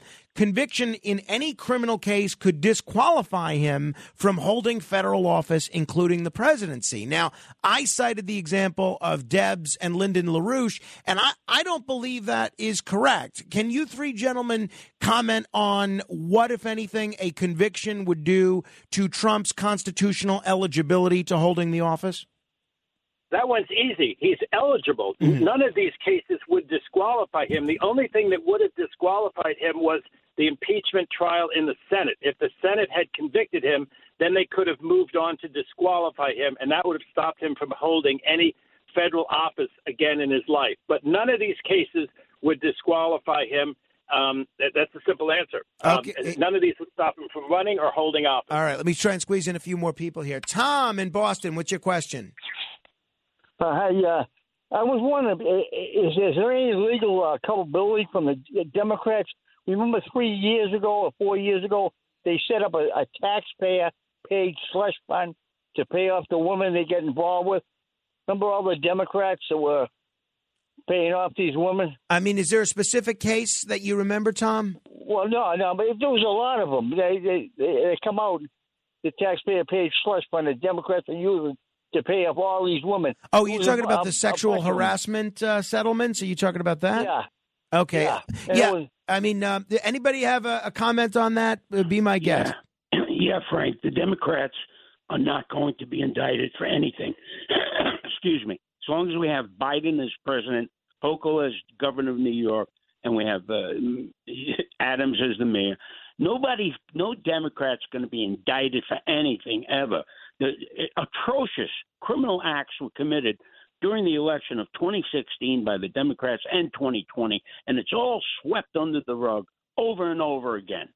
So nothing's going to happen to the Democrats. Well, I mean, and there God are forbid, and I'm fearful that when the Republicans get back in power, they're going to start doing the same thing to the Democrats, and that's the end of this country. Well, we have seen Democratic officials prosecuted. I mean, long time ago. Well, William mentioned John Edwards, but more recently, you have the prosecution that the Justice Department brought against Bob Menendez. You have Shelley Silver in New York. You have Carl Kruger. I mean, there are Anthony Weiner, certainly my colleague here. There are Democrats, Jesse Jackson Jr. There are plenty of Democrats that have gotten charged with all sorts of crimes. And either of you gentlemen, ago, Frank, years ago. That's not happening now. Go ahead, David. Go ahead. Can I say something, Frank? David Katz. Can I say something really quickly?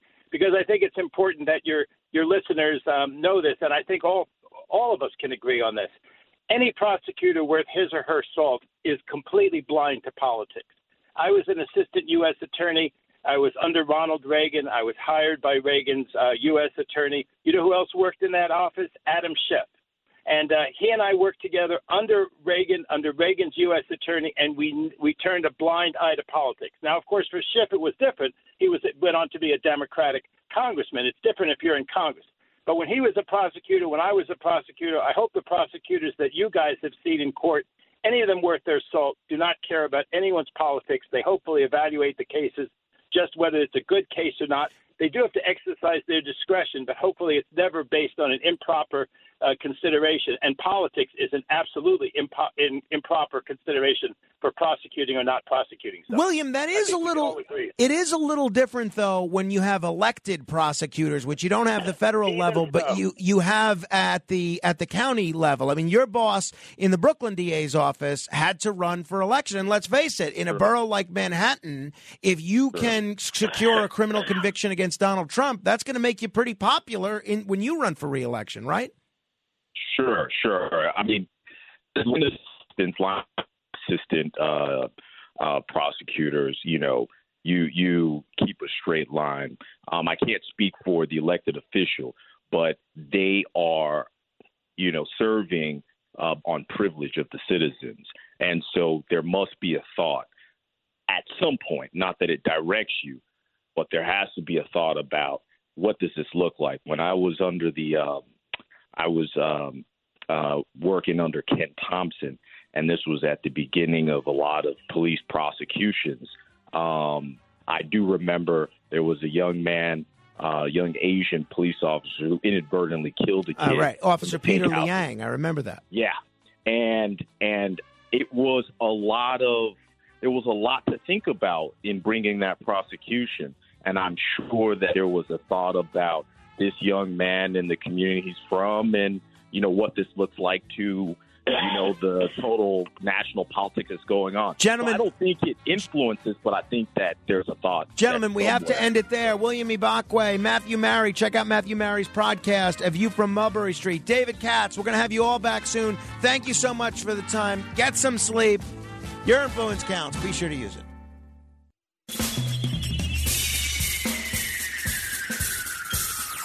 This is The Other Side of Midnight with Frank Morano. They're running a strange program, y'all. Now, here's Frank Morano.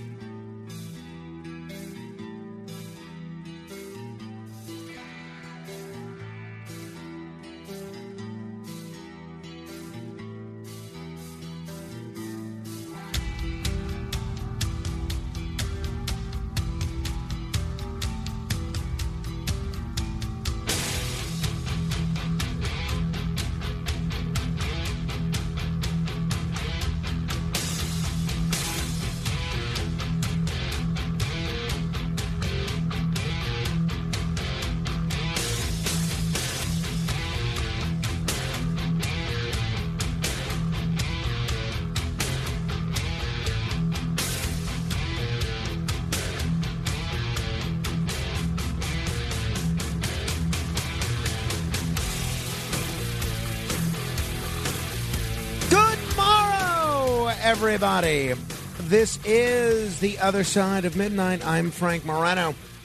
We are going to do denunciations in just a moment, where I will denounce people that need denouncing. First, let me give a quick pat on the back, not a formal commendation, but a mild, very mild, attaboy to the rest of our staff that has not taken off to recover from yesterday's Yankee game. Kenneth, of course, went to a Yankee game in the middle of the afternoon and was unable to function to be here in time for the show. Now, I don't blame him. You know, he requested the day off well in advance, and God bless him. He's entitled to do what he wants with his spare time. But, you know, that has led the rest of us to all do a bit more work than we normally do, especially Alex Barnard, but certainly Matt Blaze as well. And it's Kenny. He's been arrested for prostitution in New York. And Matt Blaze, who's doing a great job, but also Broadway Bill Lee is here, not the DJ, but the person who was subjected to having to work with Curtis Sliwa for a good portion of the weekend. And I'm sure when you work those odd hours on the weekend, the last thing you want to do is start those nocturnal hours a day earlier. So thank you to Bill for helping us out today as well. Meantime, though, on to the denouncing. The Other Side of Midnight presents Denunciation. I must denounce the state of Mississippi, Mississippi. Some data from Wallet Hub compared the 50 states, ranking them from most to least stressed. That's right. They compared 41 key indicators of stress to determine the places to avoid and achieve a more relaxing life. There's family-related stress, work-related stress, money-related stress, health and safety-related stress, and they found that when you add it all up, the state with the total most amount of stress is Mississippi. Mississippi. What do you think the least stressed state was? I'm going to tell you. It surprised me. I would not have guessed this.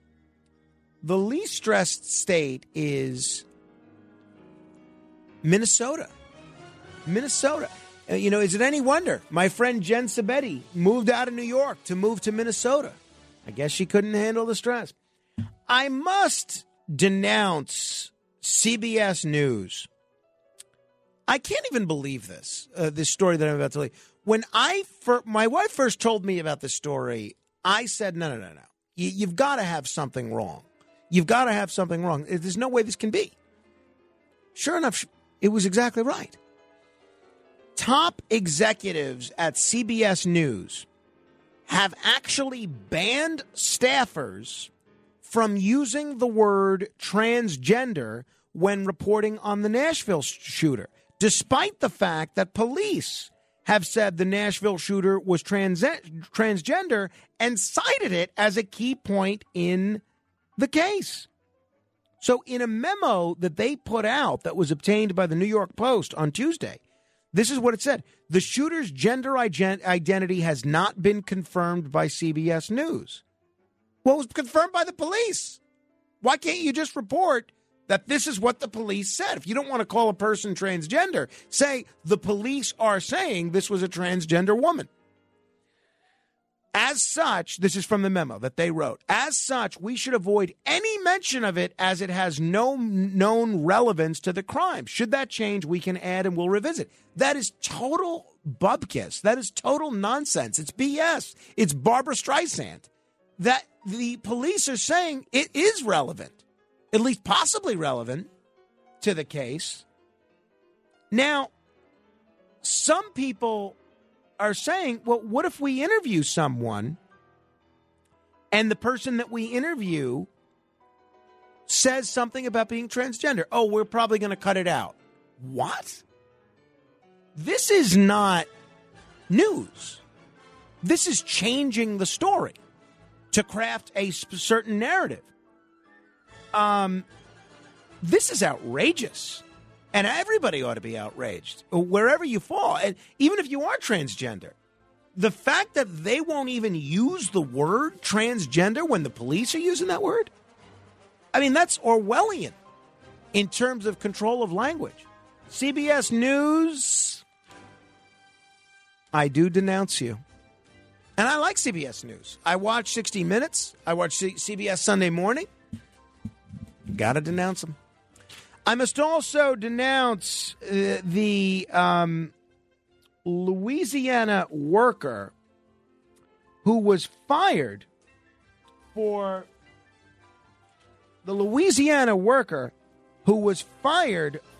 urinating in the water supply. I mean, you talk about something that is really gross. I was thinking about going to Louisiana in July for a political function. I'm not joking. This has seriously altered my decision. So we don't have this person's name yet, but he's 57 years old. He was a water company employee, and thankfully he's out of a job after he was seen peeing in the water supply at a Louisiana treatment plant. I mean, this is just absurd. And if you look at the video of the March 19th incident, it shows the employee adjust the camera up so that the lower half of his body is out of frame before he's heard urinating in one of the water tanks. He walks away, then returns a short time later to move the camera to its original position. I mean, this is just crazy. If you work in a water plant, I have to assume that there's toilets there. At least there's got to be port authorities. You can't hold it in enough to not pee in the water that people are going to drink? I mean, sheesh. Sheesh. I want to denounce Desmond Ramsey. Desmond Ramsey is an evil person. He's also not too bright. Desmond Ramsey actually went so far as to try to hire a hitman to kill his son. He was offering to pay thousands of dollars for this hitman to kill his son, but he was caught after dialing the wrong number. First of all, imagine being so demented that you want to kill your son. I get upset. My son bit his lip yesterday and was bleeding. I'm still traumatized by it. I can't imagine wanting to kill your son. Then imagine wanting to kill him so much that you're willing to pay thousands of dollars to do so. Then imagine that you're so stupid as you're dialing a prospective hitman that you dial the wrong number. Desmond Ramsey, I do denounce you. He will now be spending a year and a half in prison. I must also denounce J.J. Wells. J.J. Wells is going to be... J.J. Wells has been forced to apologize to J.K. Rowling. J.J. Wells is an LGBTQ plus activist who's being forced to apologize for calling J.K. Rowling a Nazi after she threatens him with legal action. So J.J. Wells, whose Twitter bio says he's a drag queen, got into a heated exchange with Rowling in which he said she was a Nazi, or at least has views that align with them. Throughout the exchange, Rowling threatened Wells with legal action twice. And this person kept going. Later that same day, Rowling tweeted, "Okay, okie dokie, JJ, we'll play it your way. Give my regards to your solicitor." She then added a winky face emoji. Then Wells posted a series of tweets apologizing, leading many to assume he was contacted by Rowling's lawyers, and he has indeed issued a public apology. Let me say this once and for all. Don't compare people to Nazis unless they're actually Nazis. Like the people protesting outside that musical parade, or the people fighting the Azov battalion that's fighting in Ukraine. Those are actual Nazis. you shouldn't be calling children's book authors Nazis because you disagree with their views on transgender issues. I must also denounce the New York City United Federation of Teachers. They actually had scheduled a seminar, a workshop that you could get credits for, professional credits, on the harmful effects of whiteness. That's right. The UFT, which represents more than 190,000 teachers, paraprofessionals, and child care workers in the 5 boroughs of New York City, had planned the virtual Holding the Weight of Whiteness seminar, but it has been canceled because they said they received an influx of hate. Now, I'm glad it was canceled. I hate that it was due to hate reasons, but this is not something that the UFT ever should have entertained. I must denounce these Ukrainian war volunteers, many of whom are American, who rushed to Ukraine to volunteer for the war, and it turns out they have spent most of their time in Ukraine lying, being wasteful, and bickering.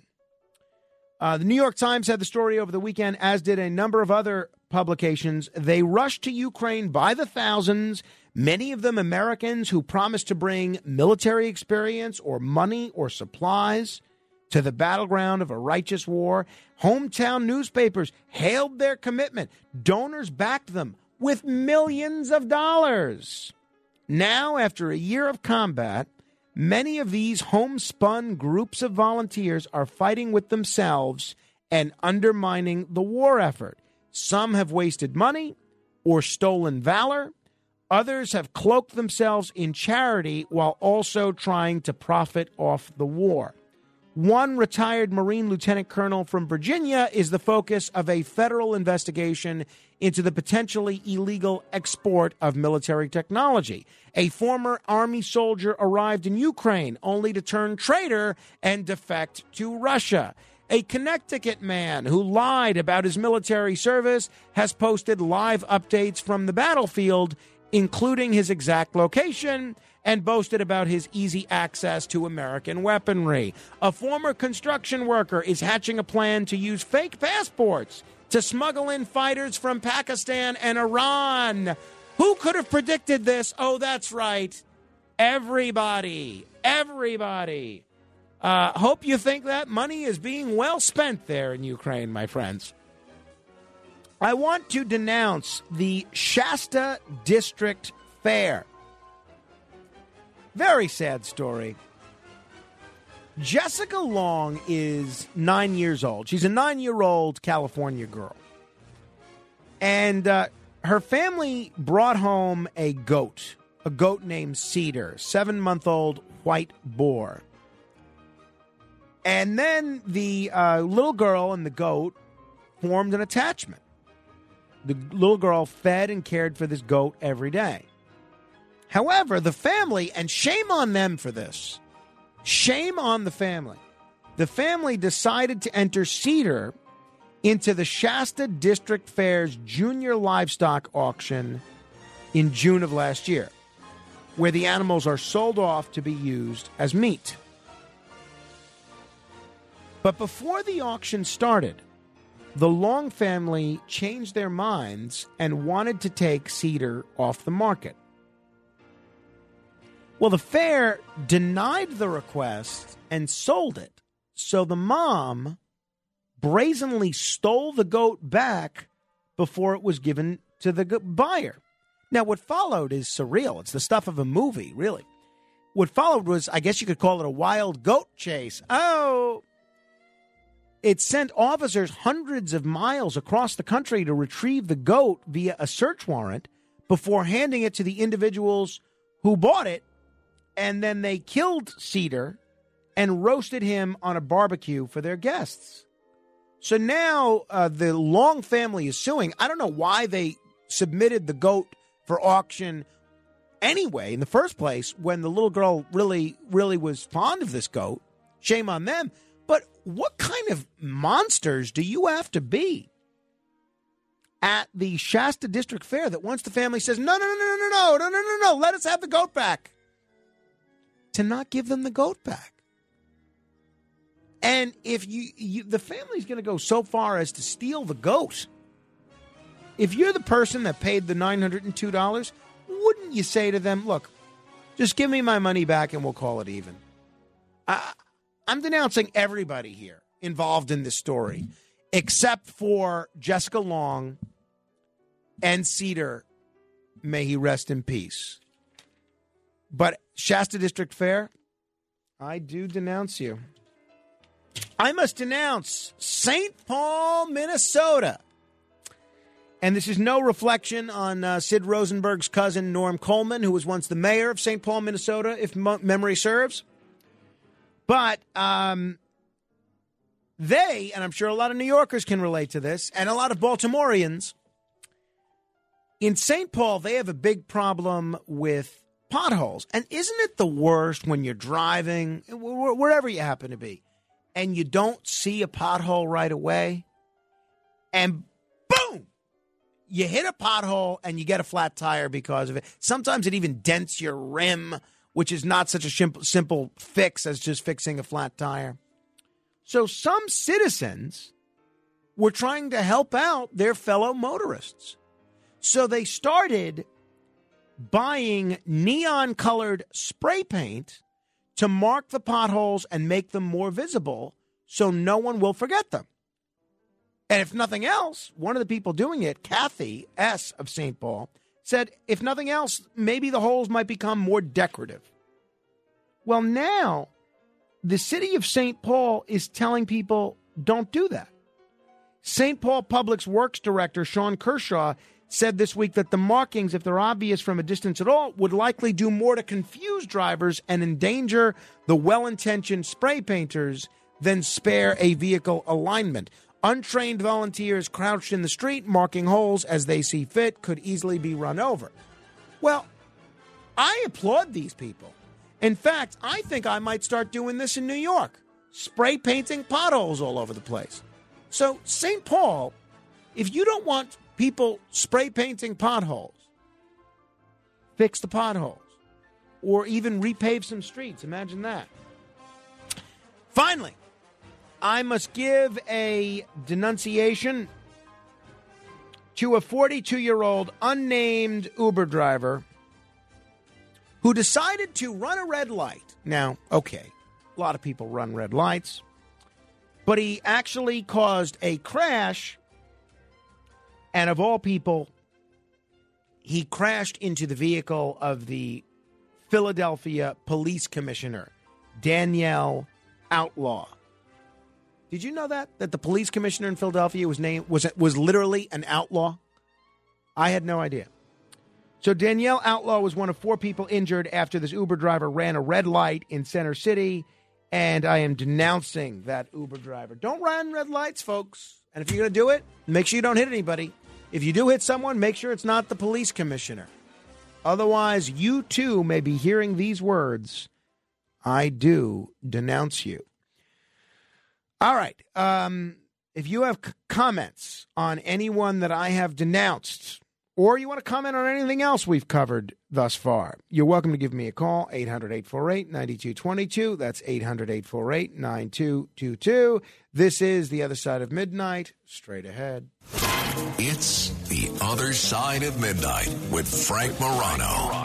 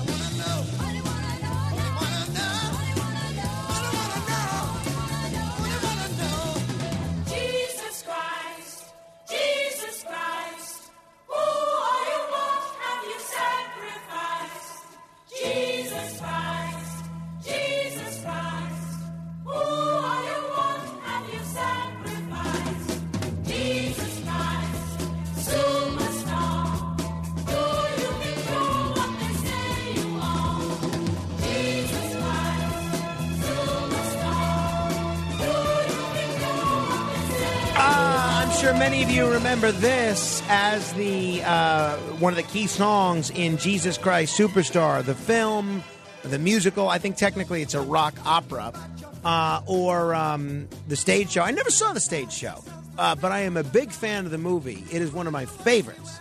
I absolutely love it, and it struck me as appropriate to play, given that next week is Holy Week. Do you know who sang the... Back it up a little there. Oh, I'm sorry. There you go. Or maybe just lower his volume. Oh, geez. Yeah, that was loud. Okay. Right. I couldn't hear myself for a second there. Now, thanks that I have no hearing in that ear anymore. I can't hear you either. Do you know who sang the lead vocals on the album version? No, fill us in. The lead singer of Deep Purple, Ian Gillan. Is that true? Yes, indeed. Wow. I had no idea. See? Pays to move Alex a little closer to the studio. Every once in a while, he can contribute in a meaningful way, even if he does so loudly. But, it's funny. This song is also in the most recent edition of Ted Lasso, the most recent episode, which my wife and I watched last night, which was quite good. I think it's the third episode of the season, and we both enjoyed it. So far, I think it might be my favorite. So, a couple things. I send a lot of letters, right? I send a lot of correspondence for various reasons. And Saturday morning, I found myself awake from 1:30 in the morning on. And while I'm painfully listening to Curtis insult me with the help of Avery and all of the callers who pretend to be nice to me on my show and then go to Curtis and just bash me like crazy, I am catching up on all my correspondence, and I'm writing all these letters. And I realize that after a point, I'm now out of postage stamps. And then my office is a little bit of a mess. It's the bane of my wife's existence. She almost gets... When she walks into my office, it's such a mess and it's so disorganized. She has to physically stop herself from yelling, right? She has to almost stifle herself to control herself because she's a neat freak. And my office it's not quite as bad as Joe Franklin's office, but left to my own devices, it would be.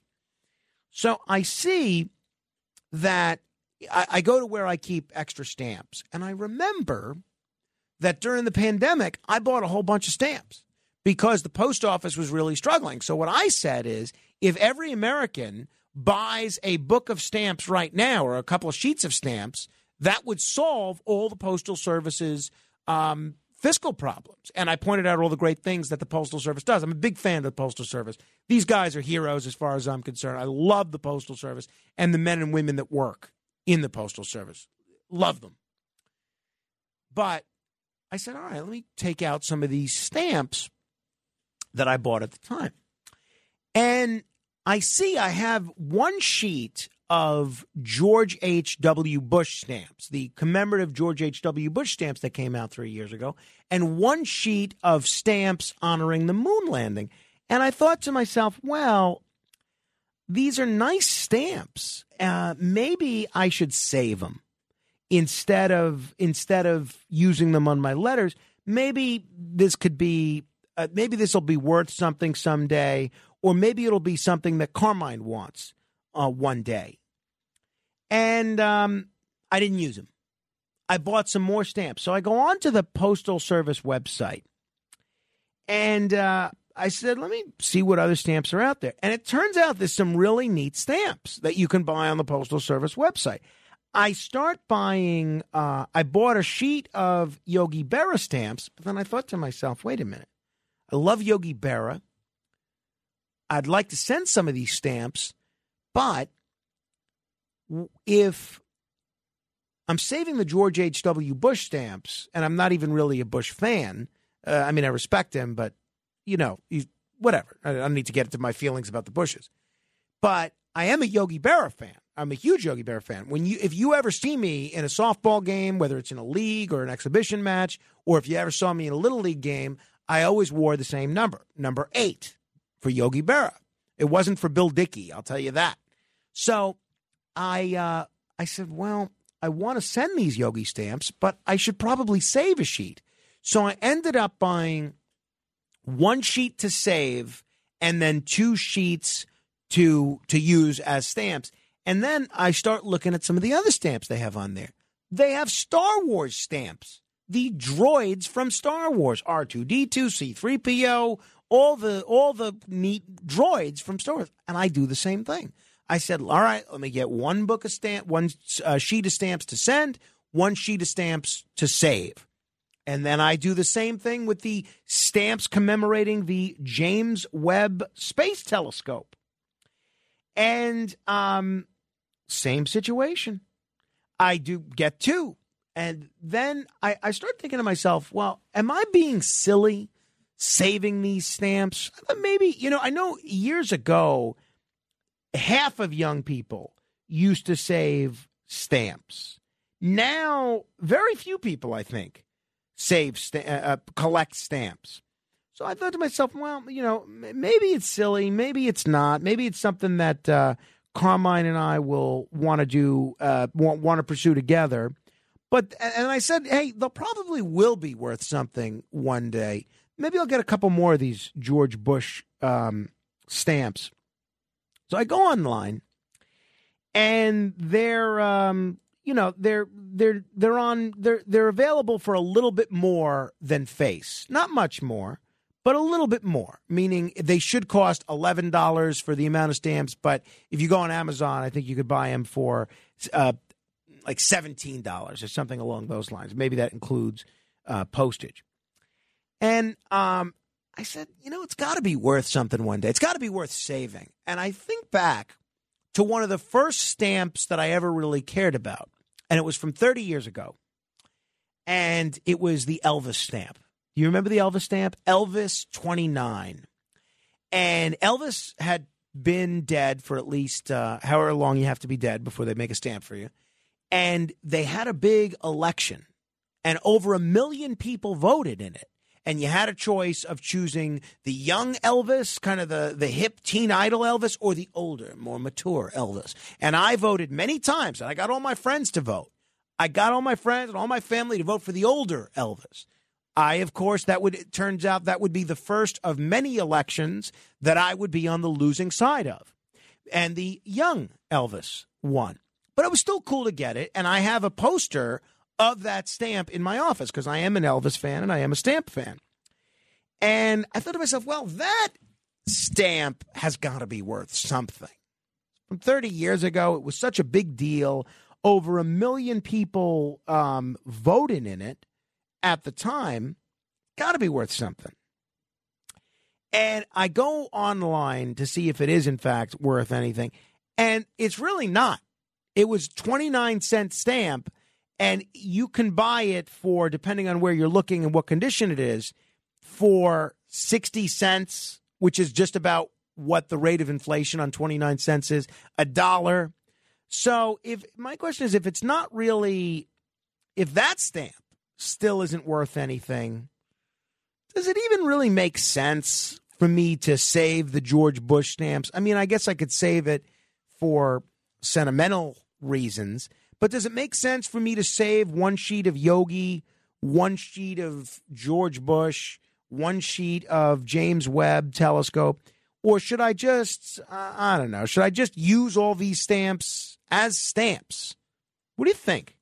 800-848-9222. That's 800-848-9222. I know nothing about stamp collecting. When I was a boy, my mom got me some books, and you could have like a stamp collecting kit that I put in there in these books, and that was kind of fun, but I never really stuck with it. So I don't know anything about stamp collecting or anything along those lines. So if you know anything, I had one of those books. Oh, you do? Yeah, I did. When I was a kid, it was like. Do you know where yours is now? I have no idea. It's probably been thrown out. Who knows how many years ago? But it was one of those books where you buy it and it comes with stamps. Right.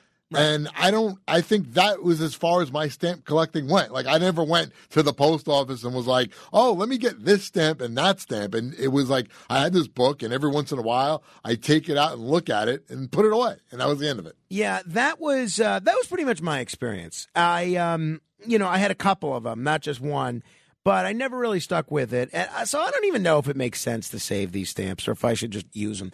If you have a feeling one way or another, let me know. 800-848-9222. Hey, I want to remind you, listen to the most recent edition of The Racket Report. We delve into the world of the Detroit Mafia. Really interesting.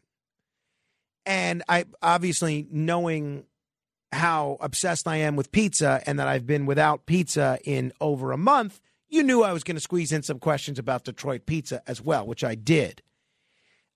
We spent a lot of time talking about Jimmy Hoffa and where Jimmy Hoffa's remains are. Because remember, when we had Dan Moldea on this show, he was convinced that Jimmy Hoffa's remains were in New Jersey. And Eric Shawn said from the Fox News Channel, who's an expert in this, he basically said the same thing, that he thought that there was a good chance that these stamps were in the stamp, that these remains were in New Jersey.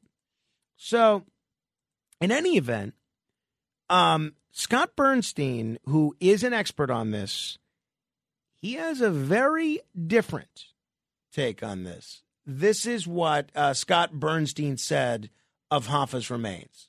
Do you have any theory as to where Hoffa's remains are? Yes, of course. His remains don't exist. So the running around for the last 50 years looking for them, is the wild goose chase of all wild goose chases. So what do you think? He was just dissolved in a vat of acid or something like that? No, I believe he was taken to a sanitation company called Central Sanitation, which was owned by two of the main co-conspirators in the disappearance and murder of Jimmy Hoffa. I believe Hoffa was put into an incinerator at Central Sanitation. His body was, burnt to a crisp to the point where there was only ashes left. And when the FBI knew what was going on and wanted to try to get in there and search it, the mob decided to burn it down. And, about 6 or 7 months after Hoffa disappeared, Central Sanitation went up in flames in a arson fire. And that's why you've never been able to find a body, because the body and any traces of the body went away when Central Sanitation was burned out. There's a lot more to this, though. I really hope you listen to the interview. How do you listen to the interview? Go to redapplepodcastnetwork.com and search The Racket Report. Go on to any podcast app and search The Racket Report with Frank Morano. Or I've also linked to it on my Facebook page, facebook.com/MoranoFan. I have gotten phenomenal response to this already, and I hope everyone listens to it, and I hope everybody gives me a good review on iTunes if that's where you choose to listen to it, or on Spotify, or as Governor Cuomo would say, on Apple. 800-848-9222. Mark is in Baltimore. Hello, Mark. Oh, hi. How are you?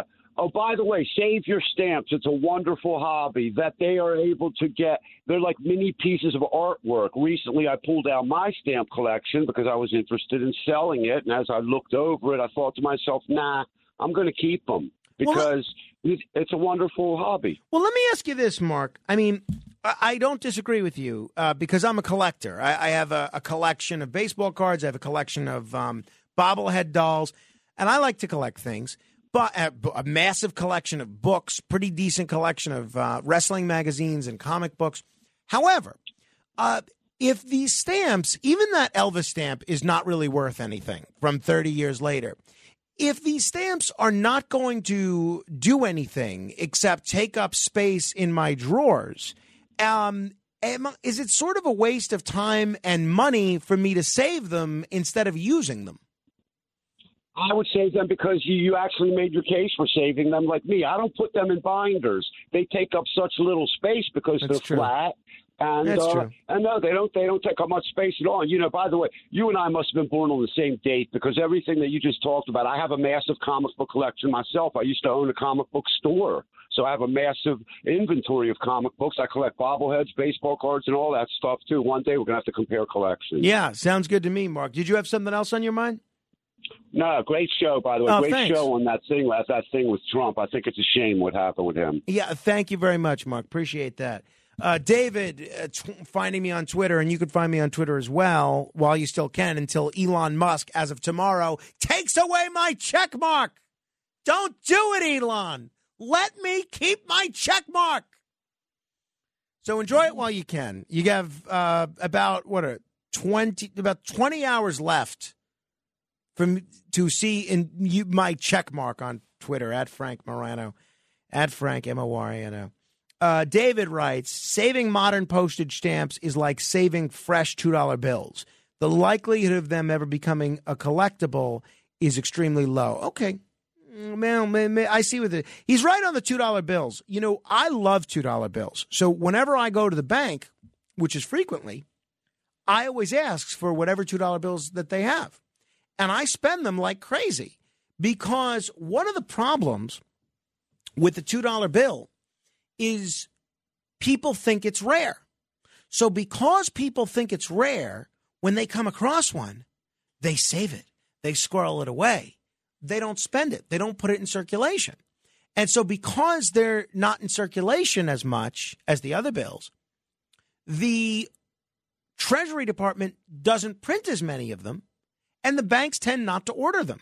So what I do is I make a point of ordering and spending as many $2 bills as possible. So there you go. So Dave says don't bother unless you see a misprint. I may still, with these commemorative stamps, buy one sheet for myself and then to use and then just, and then just save the other sheet because Mark's right. It does take up very little space. I mean, it's basically, as a sheet, it's the thickness of a sheet of paper. So why not, right? 800-848-9222. The other big news, aside from the Trump indictment yesterday, was that my son has made the transition to one nap per day. Oh, yes. Took one nap yesterday. He had been a 2-nap boy, and now he is growing up before our very eyes, just taking one nap. I can tell you, though, by the end of the day, he was pretty cranky and pretty tired. So if this late in the day crankiness continues, we may revisit a second nap. We'll see. But he was not at all a happy guy towards the end of the day. Most of the day, he was pretty happy. But we'll see. Hopefully it's nice weather today. We can go for a little walk or something. 800-848-9222. Al is in Manhattan. Hello, Al. Hey, Frank, what's going on? As far as the stamps, really not worth it. You know, there's no upside on it. And like even people like Barra, you know, the people that appreciate them, they're all dying out. It's like all these classic cars, same thing. They're losing their value. But as far as for the price of a set of stamps, I recommend on Amazon. You ever heard of something called Bleed Stop? Wait, what's it called? Bleed Stop. Leave Stop? It's about $15. Yeah, it's available on Amazon. You get it the next day. What is it, though? I don't know. I'm having a tough time hearing you, Al. Leave Stop.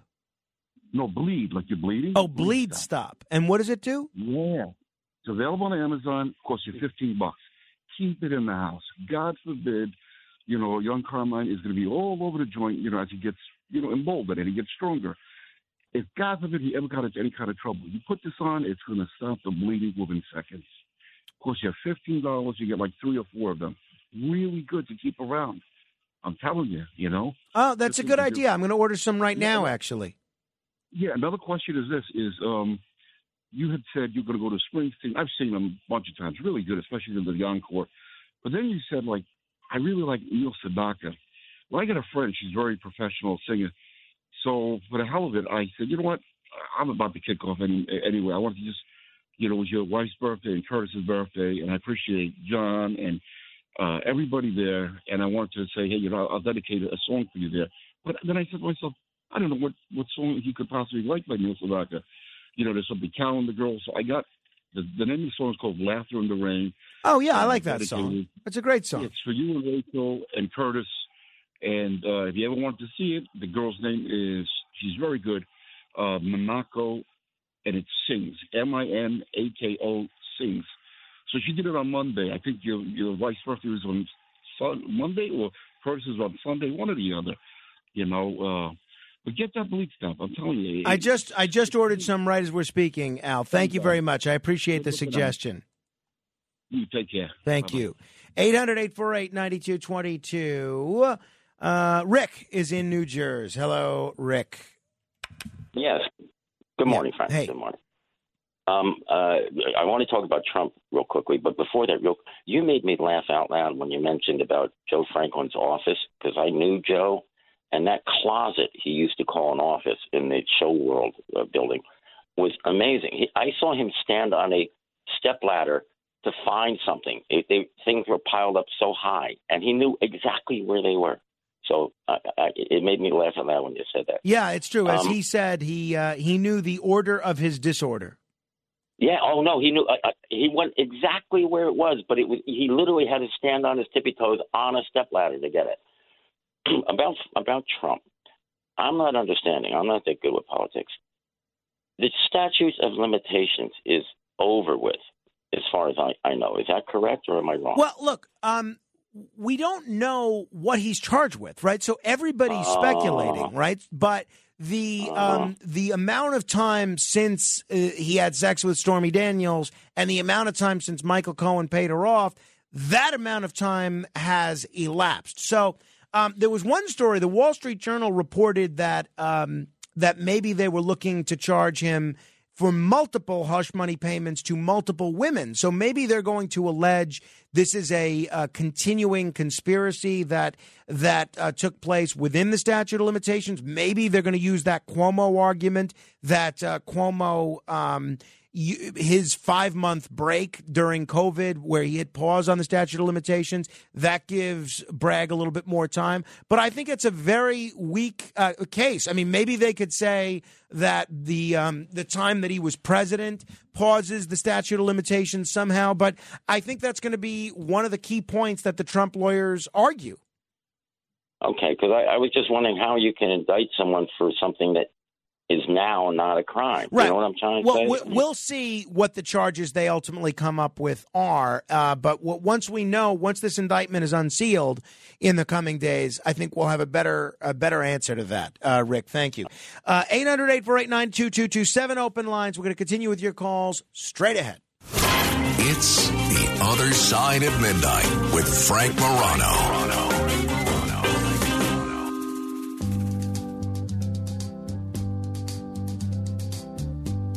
We're caught in a trap. I can't walk out because I love you too much, baby. Why can't you see what you're doing to me when you don't believe a word I say?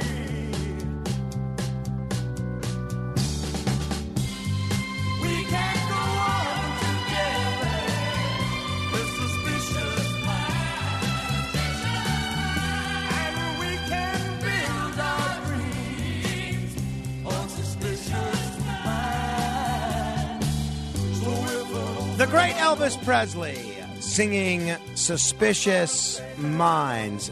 Nobody like Elvis. And I really enjoyed that motion picture about his life as well, all about Elvis. For the life of me, I can't remember the title, but it was something very clever. Whatever it was very good. It's all about Elvis. I'm sure you could find it somehow. Just kidding, obviously. The title was just Elvis. 800-848-9222. That's 800-848-9222. A bunch of people want to comment on this Trump indictment, and you're certainly welcome to. I'll get to your calls in a moment. But as one of the callers in the first hour mentioned, this weekend is WrestleMania. And I kind of feel the same way about WrestleMania that I do opening day, which is even though my interest in pro wrestling has waned over the years, I still get really excited about WrestleMania. It's something that I have always associated with the best matches of the year, the creme de la creme, not just in pro wrestling, but in all of entertainment. Because WrestleMania is so much more than a wrestling spectacle. It's an entertainment spectacle. And from the time it started, almost 40 years ago, you had all sorts of entertainers and celebrities that were a big part of it. From inside the world of sports, like Billy Martin, Muhammad Ali, Pete Rose, to the world of music, like Ray Charles and Cyndi Lauper, to the world of talk shows like Morton Downey Jr., very funny bit involving Morton Downey Jr. at the beginning of, I believe it was WrestleMania 4. And I still, if I'm home, I try to watch it. I do not like now that it's a 2-day affair. It's too long. It's too much. Too much. Matt Blaze, I know you're a much bigger wrestling fan than I am these days. Yeah. What's your plan for watching WrestleMania this weekend? I will watch Saturday night because I'll be home. And what time did it start, 7? Yeah, 7 or 8. And now they have, because of the WWE network, right, and it's on Peacock, that they have a pre-show where they talk about the matches like they would in the Super Bowl. Yeah, they have a pre-show. Right, sure, why not? And in the last year, I did start watching again. I had not watched wrestling in a good 10, 12 years at least, except WrestleManias here and there. So it's been the last year that I've actually watched and kept up with what's going on. And what made you start watching it again? I don't know. I think I watched the WrestleMania and I was like, even though there isn't any blood anymore, because that was always the thing, was who's going to bleed? It's still entertaining. Mm-hmm. It's still exciting. You still don't know who's going to win, even though it's scripted and they know who's going to win. Sure. As a spectator, you don't know who's going to win. And they do a lot of stunts and yeah, no. I are, enjoy it whenever I do watch it. So as far as your watching plan goes, you're going to watch just Saturday? No, well, Sunday I'll be here, so I'll watch it Monday morning because by that time it'll be on Peacock. Because all of the WrestleManias are available on Peacock. You can watch every single WrestleMania and a lot of the pay-per-views and specials. So I'll watch night 1 Saturday night, and then Sunday or Monday morning I'll watch some of night 2. So does it start both nights at 7? I think so. I believe it starts at the same time. But I'm looking at the matches, and there's, 1, 2, 3, 4, 5, 6, 7 on night 1 and 6 on night 2. Are there any old timers coming back? Yes. I thought I saw Rey Mysterio doing something. So Rey Mysterio is wrestling his son, Dominic Mysterio. Right, I saw a little bit of that. Because Dominic is now turned on his father, because they were tag team champs at one time together, the first father-son duo. Right. And so Rey is being inducted into the WWE Hall of Fame tonight, and then wrestling Dominic Saturday night. But coming back, so they're doing that on Friday night. The Hall of Fame is Friday night. And is that on WWE Network? I believe so. So you can watch that live. Yeah, I think you can watch that. Do you know what time that is? I don't know, probably 7 or 8. Okay. I would think. I'll check that out. So, but coming back of wrestlers that you would know, so right now, Becky Lynch and Lita are the tag team champions. So Lita came back. Right, okay. So it's Becky Lynch, Lita, and Trish Stratus. Okay, well, I like Trish Stratus. Against Damage Control, which is Bayley, Dakota Kai, and Io Sky, who you probably have no idea who they are. No, I don't. And then, of course, Cody Rhodes and Roman Reigns. Cody's probably going to take it. Hell in the Cell is Edge. Oh, I know Edge, certainly. Edge, and versus Finn Balor, who was sort of he was really big a few years ago. Really big. He's still big now, but... And any other old-timers, though, like in the era of a Rey Mysterio or an Edge? No. Nobody. I'm looking real quick. No, Ronda Rousey. She's been there. Brock Lesnar still wrestling. Oh, Cena. Oh, so John Cena's wrestling and Brock Lesnar's wrestling. John Cena's wrestling on night 1 for the U.S. title. All right, well, those are so from those my era, certainly. One of my eras, anyway. Okay. Maybe there'll be some surprises, too. Hey, until next hour, help control the pet population. Get your dog or cat spayed or neutered.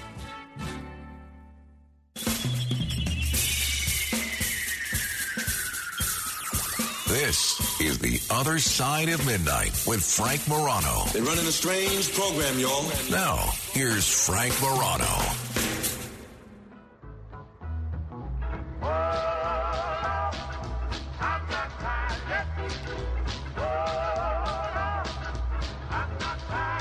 Well, I've been looking for Jesus for a long time. I'm not tired yet. I've been looking for Jesus for a mighty long time. I'm not tired yet. Oh, I've been looking for Jesus for a long time. I'm not tired yet. I've been looking for Jesus for a mighty long time. I'm not tired yet. I'm not tired. Oh, no. I'm not tired yet. I'm not tired. Oh, no. I'm not tired yet. Well, I've been looking for Jesus for a mighty long time. The reason you see me doing this, got Jesus on my mind. When you see me pray both day and night, in order for me to make it to heaven, I've got to... Good morrow, everybody. This is The Other Side of Midnight, TGIF. Thank God it's Friday. Thank God it's Frank. Thanks for starting your weekend with me. We're going to talk body language in about a half hour with Tanya Ryman. I believe she's going to be here in studio with us, although she might be on the phone. I think she's going to be here, though. We're going to analyze the body language from Trump world and what we can learn from that, and some other body language-related issues as well. And we have a lot of other fun stuff to get to throughout the course of the hour as well. But I was thinking back on yesterday's show. I'm not really sure how we got out on this subject, but sometimes it's fun when we go on a tangent and people call in and respond, not to the topic that I had wanted to talk about, but to the tangent that I bizarrely went on. And for whatever reason, yesterday, a whole bunch of people started calling in and writing me about the ages of people in the Bible. Because there are a lot of people in the Bible with long ages. And you have Noah supposedly lived to, 100 and something. You have Methuselah, 969. Noah lived to 950. Adam lived to 930. Enoch lived to 365. Abraham, 175. Isaac lived to 180. Well, a whole bunch of people said yesterday that, well, wait a minute. Those people didn't really live to those ages. They calculated years differently in biblical times than they do now. And they didn't really live that long. Other people said, well, no, it's because they didn't have cigarettes back then and no one was smoking, so you could live that long. They also didn't have vaping even, apparently. So the point is, I have no idea, obviously. Neither does anybody else who's offering any of these theories on them. But it got me thinking about the things that are in the Bible and how much of it should really be taken literally. And I have to tell you, and I believe in the Gospels, the four Gospels, very strongly. A lot of the other stuff in the New Testament, a lot of the stuff with the Apostle Paul, and I realize this is somewhat apocryphal for me to say, but a lot of that stuff I don't put as much stock in, I have to be honest. But the four Gospels, even though Jesus is a bit different in one than he has the other three, I do put a lot of confidence in. And I've always really viewed the Gospels, even though sometimes they have different versions of the same events, I've always viewed the Gospels as sort of literally the Word of God, right? But the Old Testament, I have viewed more as the inspired Word of God. The other stuff that's in the New Testament, I'll take as a case-by-case basis. And I don't proclaim by any stretch to be a biblical scholar. Far from it. You know who's a biblical scholar? My mother-in-law. She has 9 children. Every single one of her children, my wife and all of her siblings, has a biblical name. Every single one. Joshua, Jared, Daniel, Rachel, Deborah, Sharon, Adam, obviously, and what are the other two? I'm going to embarrass myself not remembering the other two. Did I say Sarah? I think Sarah, and then who's last? Who's last? Oh, whatever. I've lost track. That's the problem with that many. Deborah, Daniel, whatever. There's a lot of them. But they all have biblical names. You get it. So I spent a good portion of my day yesterday revisiting the theory that maybe that what's in the Old Testament and the New Testament to some extent about UFOs and or aliens in the Bible, maybe there's some legitimacy to this. Because people have claimed this for years. We had Reverend Barry Downing, who's a Presbyterian minister. We had him on the show, and he made a very strong case that there's a significant amount of UFO and alien activity in the Bible. And there is, quite frankly. And if you look at one of the most famous books ever written on this subject, Chariots of the Gods, which was written by Eric von Däniken and has sold more than 45 million copies since its release back in the 1960s. Von Däniken argues that UFOs are all over the Bible. And he argues that the Ark of the Covenant was actually a radio transmitter that enabled Moses to communicate with beings in a spaceship that guided the Israelites across the wilderness during the Exodus. I have no idea if that's true, but that's what he believes. So I said to myself, let me go and look at all the instances of UFOs and or potential alien activity that's in the Bible. And this took a lot of time today. Or yesterday. Time that I didn't really have, quite frankly. And I did my typical just go down the rabbit hole. I started reading, then I started ordering books.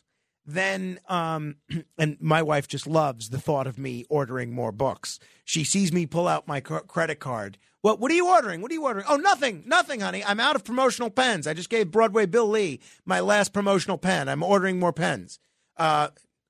Really, it's books about biblical theories of UFOs. Keep in mind that I have no time to read books, but I started ordering them like crazy. And it's an indication that I do have a real problem. And so I started reading article after article, watching documentary after documentary. And I have to tell you, I am becoming increasingly convinced that a lot of these heavenly descriptions in the Bible, Old and New Testament,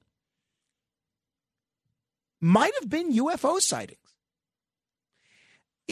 In the book of Ezekiel, book 1, chapters 1 through 28, chapter 1, verses 1 through 28, in the 30th year, in the 4th month, on the 5th day of the month, as I was among the exiles by the Chebar Canal, the heavens were opened, and I saw visions of God. On the 5th day of the month, it was the 5th year of the exile of King Jehoiakim. Sorry, I realize I mispronounced it. The word of the Lord came to Ezekiel, the priest, the son of Buzi, in the land of Chaldeans by the Chebar Canal, and the hand of the Lord was upon him there. As I looked, behold, a stormy wind came out of the north, and a great cloud with brightness around it, and fire flashing forth continually. And in the midst of the fire, as it were gleaming metal, and from the midst of it came the likeness of 4 living creatures. And this was their appearance. They had a human likeness. Zechariah, chapter 5, verse 1 and 2. Again, I lifted my eyes and saw, and behold, a flying scroll. And he said to me, what do you see? I answered, I see a flying scroll. Its length is 20 cubits, and its width 10 cubits. Ezekiel, chapter 1, verse 4. As I looked, behold, a stormy wind came out of the north, and a great cloud with brightness around it, and fire flashing forth continually. And then in the midst, I read that one. Kings, chapter 2, verse 11. And as they still went on and talked, behold, chariots of fire and horses of fire separated the two of them. And Elijah went up by a whirlwind into heaven. Isaiah chapter 60, verse 8. Who are these that fly like a cloud and like doves to their windows. Ezekiel 1:16, as for the appearance of the wheels and their construction, their appearance was like the gleaming of beryl, and the four had the same likeness, their appearance and construction being as it were a wheel within a wheel. Acts 9:3. Now as he went on his way, he approached Damascus, and suddenly a light from heaven shone around him. Revelation 16:14. For they are demonic spirits performing signs who go abroad to the kings of the whole world to assemble them for battle on the great day of God the Almighty. Colossians 1:16, for by him all things were created, in heaven and on earth, visible and invisible, whether thrones or dominions or rulers or authorities, all things were created through him and for him. Corinthians 11:14, and whatever. It goes on. There's many different aspects of this. Mark 9:7. And a cloud overshadowed them, and a voice came out of the cloud. This is my beloved son, listen to him. And suddenly, looking around, they no longer saw anyone with them, but Jesus only. There's instance after instance of this. On the History Channel show, Ancient Aliens, they've spent a fair amount of time on this, delving into this question. Nick Redfern is a writer who has explored this a fair amount. He talked on the History Channel about a possible Jesus UFO encounter. If we look at it from the context of today's alien abduction stories, was God coming down from the sky actually a UFO descending? Was he taken aboard, abducted onto a UFO, and held for 40 days and then returned? I think, if we look at it in that context, we've got what sounds like a classic abduction. Philip Coppens on the History Channel, talking about Jesus' possible alien encounter. Basically, his people recognize him, but also see that he has physically changed. And so this is very interesting, because if you were to take it from a biblical perspective, you would think that an encounter with God is something nice, something phenomenal, but not that it has physical effects. In the case of the Moses encounter, what you have is something very physical, something very specific, suggestive that what happened to him is a very physical encounter with a deity, an extraterrestrial being, rather than what we would generally classify as divine. Do you put any stock in this? Do you think that some of what's being described in the Bible as chariots of fire and the like, I don't want to read the whole list here, but there's a long list. Do you think this could be what we see today as UFO sightings, or the kind of thing that we hear about today as alien abductions? Why or why not? 800-848-9222. That's 800-848-9222. A question. Since before your sun burned hot in space, and before your race was born, I have awaited a question. What I have always found fascinating, and I continue to find fascinating, is Genesis chapter 6, verse 4. The Nephilim. The Nephilim were on earth in those days, and also afterward, when the sons, plural, the sons of God came into the daughters of man, and they bore children to them. These were the mighty men who were of old, the men of renown. It continues. The Nephilim were on the earth in those days and also afterwards. These were the mighty men who were of old, the men of renown. The Lord saw that their wickedness of man was great in the earth, and that every intention of the thoughts of his heart was only evil continually. And Nephilim is sort of considered, they consider this a race of giants, basically. And I've gotten really into William Shatner's show, The Unexplained, and evidently there is some evidence to suggest and I'm going to let Shatner explain it, that they may have actually discovered some skeletons belonging to a race like the Nephilim, these giants on Earth, as Shatner explains. Lovelock, Nevada, 1911. Inside a narrow cave, two miners are searching for bat guano, a key ingredient in making fertilizer. But as they head deeper into the darkness, they make an unexpected discovery. They find more than 40 human skeletons, some of which are abnormally large. William Henry describes this finding on The Unexplained. In the book of Genesis, it says that the sons of God came into the daughters of men. They created a hybrid offspring who are called the Nephilim, or the fallen ones. They're referred to as the giants or the mighty ones, and some believe they were between 8 and 15 feet tall. David Weatherly, on the same special, I believe, on The Unexplained. He's the author of several books about this sort of thing. David Weatherly. In 1911, giant bones were found in Lovelock Cave.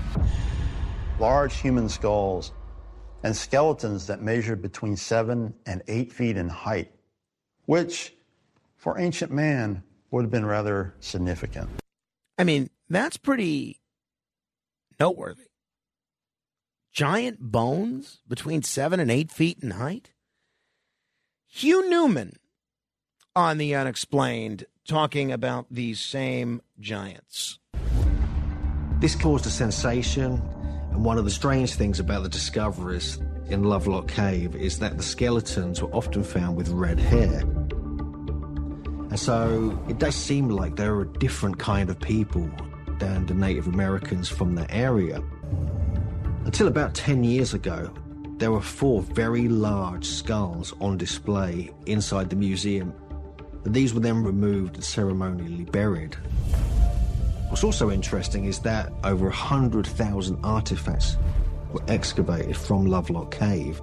The strange thing is that many of the artifacts were huge, like you have giant-sized sandals, like a 15-inch long shoe, which is size 29 US, which would fit someone who's about 9 feet tall. And even pieces of clothing, which were so big, it looked as though they were worn by giants. In your view, are the Nephilim aliens? Are these chariots of fire that are described in Ezekiel and elsewhere what we know today as UFOs or UAPs? What do you think? 800-848-9222. That's 800-848-9222. We have 6 open lines. We're going to get to your calls in a moment. But I had this on my list of things to play yesterday, and let me play it now because otherwise I don't know when I'm going to have an opportunity. I know some of you are annoyed by what you consider to be my mispronunciations. One of those people that is annoyed by this is my wife. And she'll say, why do you say fort instead of forte? I said, because it is fort. That's the proper pronunciation. Forte applies to music. She said, but everyone says forte. Just say fort. Just say forte. I said, no, I'm going to go with what's popular. I'm going to go with what's proper, not what's popular. You're the odd duck.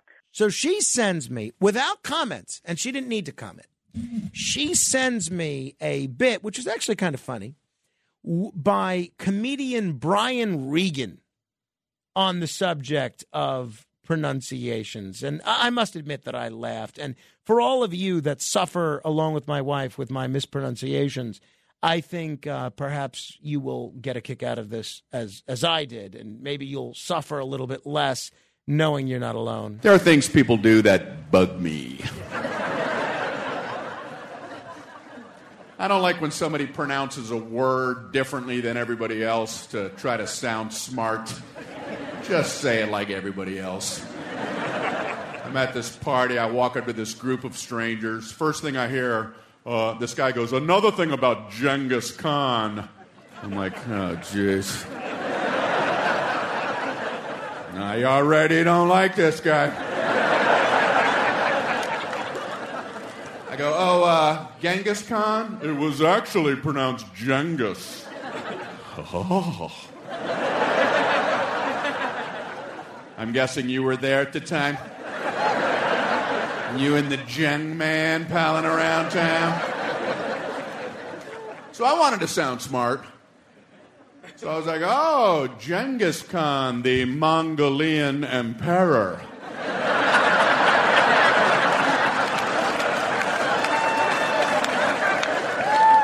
Wasn't he the conqueror of China?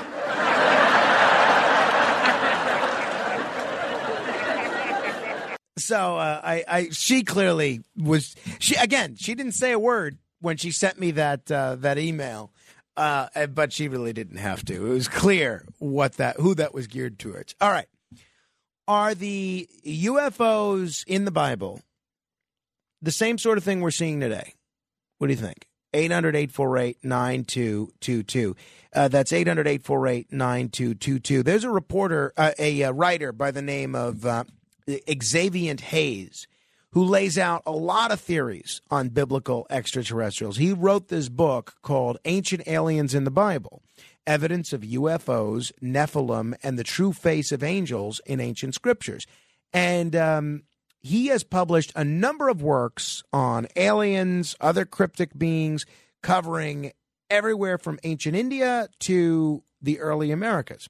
And what Hayes argues is that the supernatural elements of Scripture were actually alien encounters, misinterpreted by ancient authors who lacked the proper vocabulary to describe what they were seeing. You know, it's not that dissimilar from that Star Trek episode. Do you remember that Star Trek episode where they go see Apollo? I think the name of the episode, unless I'm confusing it with another episode, I think the name of the episode was Who Mourns for Adonis? And basically the premise of the episode was the Greek gods that occupied ancient Greece and that kind of thing, they were actually aliens. And anybody that were very powerful beings that could control energy. And essentially what Hayes is saying is the same thing, but it wasn't just the polytheist religions that were worshiping aliens. It's the monotheist ones as well. So he says Eden was not a terrestrial paradise, but an ancient laboratory where aliens created humans and spliced their own genes into them, thus creating an image of God. He says the Nephilim were a race of giants mentioned in Genesis. They were descendants of aliens. The flood from Noah, according to him, was a way of scrapping a genetically flawed humanity and starting over. Even according to him, Jesus was an alien, according to his reading of Scripture. So, does the Bible evidence offer close encounters of the first kind? What do you think? 800-848-9222, 800-848-9222. I'll begin with Michael in his bedroom. Hello, Michael. Yes, indeed. Couple of I was eating some ice cream. Sorry. You want me to come back to you? You need a minute? No, okay. I am fine. I'm fine. What flavor ice cream? Was it the chocolate chip that Joe Biden is so fond of? No, actually, it's the Haagen-Dazs coffee. Well, this one is, triple chocolate fudge cookie with milk chocolate, not, may I use the word dark chocolate? Is that okay? Yeah. Yeah. That's not going to keep you up at night eating ice cream this late? Yeah. Is there any time when you should not be eating ice cream? Well, I mean, I would think maybe right before bed is probably pretty troublesome. Well, the only thing that would be bad that you could say, and don't hang up on me because I have stuff about the Bible, the only bad thing that you could do is to send me on my way. That's not bad. I'll give you that, Michael. That's a good one. Okay. Well, but let's talk about the Bible. Let's. Okay. unless someone has read the Bible in Hebrew and has with them a book like the Cincino book, in Hebrew you'd call it the Chumash, but the Cincino book, which has commentaries and translated into English, commentaries of biblical scholars who lived centuries ago with great insight. If you can go into a Hebrew bookstore and say you would like a book that has the Hebrew and the English with rabbinic interpretations underneath, a lot of these things become more lost in translation, sort of? Easy. Huh? Well, are you saying they're sort of lost in translation? Lost in translation. If you can only read the English with the these and thous, these commentaries, especially with the one with Isaiah, with the chariots, with the wheels, within wheels, that's difficult for anybody to interpret. But if you get one of these, what they call Chumash, in a Hebrew bookstore, a lot of this will be explained. And a lot of these things, a lot of artifacts from the Bible have been found with with relevance to, for instance, King David's kingdom, with his name on a coin. And all sorts of stories in the Bible which people say, it couldn't happen. They have biblical remains that they found. The one unfortunate thing is, because the Temple Mount was taken out of our hands foolishly by General Dayan, he turned it over to the Waqf. Michael, I do have to go because we're going to do the contest, and then we have Tanya Ryman. But let me ask you this though: in some, understanding what you're saying about you need to read the Hebrew version and with an interpreter, or with a guide, I should say. It sounds like you probably don't put any stock into the theory from von Daniken and others, that these experiences are extraterrestrial in nature. Well, it sells books, and the reason why he attracted attention, and I remember his first talk was at Hunter back in the 60s, and people were laughing. But he sold a lot of books. But here's the deal. When you say Nephilim, the Hebrew word is Nephalim, which means fallen. Now, fallen can mean, like if you do, heaven forbid, some evil things, what do they say about you? Oh, Frank has fallen from grace. Gotcha. Thank you, Michael. Anthony, very quickly, give me your thoughts on this. Very quickly. All right. Well, I don't know how quick I could do it. But anyway, that guy plays around Zachariah Sitchin, who wrote The Johnny Sopranos. And basically, then in his book, because he can, there's only like a handful of people on the planet that could read the cuneiform, the hieroglyphics, and all that stuff. So in Zachariah Sitchin is one of them. Basically, he came up with his Göbekli Tepe, San Lufer, Turkey. All right. They started digging out there. They were building a mall, and they found humanoid skeletons that were like 14 feet, a couple hundred of them, anywhere from 10 to 14 feet tall, and they found thousands of like 5'8", Homo sapien. So what do you make of that? The fact that they found these giant skeletons, I find it pretty. I find it interesting. But what do you think it means? Some more work on it, and if you look at a map, the Tigris, the Euphrates, and the Niger River all connect, but they don't connect there anymore because it's dried up. It's desert now. But back then it wasn't desert when they wrote about the garden. So that's what they think. That's the Garden of Eden. right there because everything connects. And at that time, it would have been like Mesopotamian time, right around Anthony, we may revisit this again Monday or Tuesday of next week. Call again because I want to have. Yeah, go ahead. Yeah, thank you. I appreciate this. Hey, we're going to give somebody an opportunity to try and win $1,000. If you want to try and win it, be the 7th caller right now to 800-848-9222. That's 800-848-9222. And then we are going to speak with the lovely and intelligent Tanya Ryman, body language expert and best-selling author. We're going to talk about the body language of Team Trump, and I'm also going to get her take on this Gwyneth Paltrow situation as well. Be the 7th caller now, 800-848-9222, straight ahead. It's The Other Side of Midnight with Frank Morano.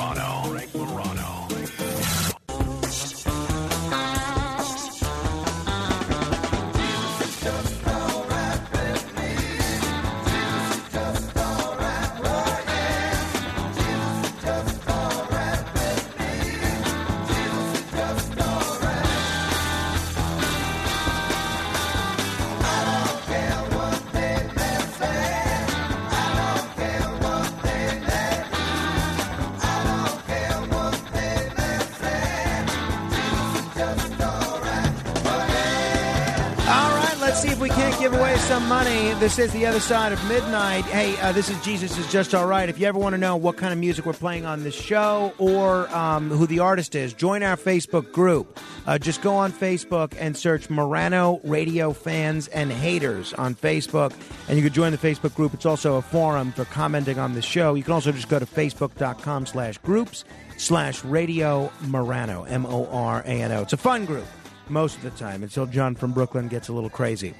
All right, without further ado, it's time for The Other Side of Midnight presents It's the $1,000 Minute.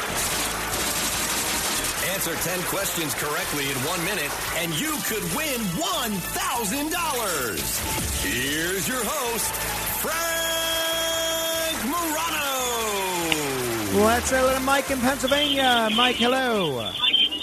How you doing, Frank? Mike, you familiar with the contest? Yeah, I played it twice before. Oh, how'd you do both times? Not too bad. What'd you get up to? 5. But okay, that's not bad. That's respectable. All right, you ready to go? Yeah, go ahead. All right. Remember, when in doubt, if you're looking for a president, it's probably James Madison, okay? Just keep that in mind. All right. Okay. All right. Ready to go? Yep. What time zone are New York and New Jersey in? Go. Sorry? Eastern. What former president was indicted this week? What sweet snack is typically left out for Santa Claus? Cookies and milk. What president had a first lady named Dolly Madison? All right, and try and get to a clear connection, Mike, because we're having a hard time hearing you.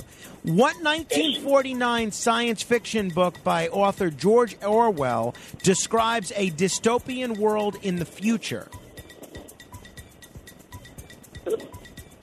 Sorry?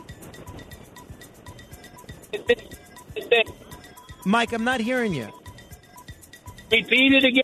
What 1949 science fiction book by author George Orwell describes a dystopian world in the future?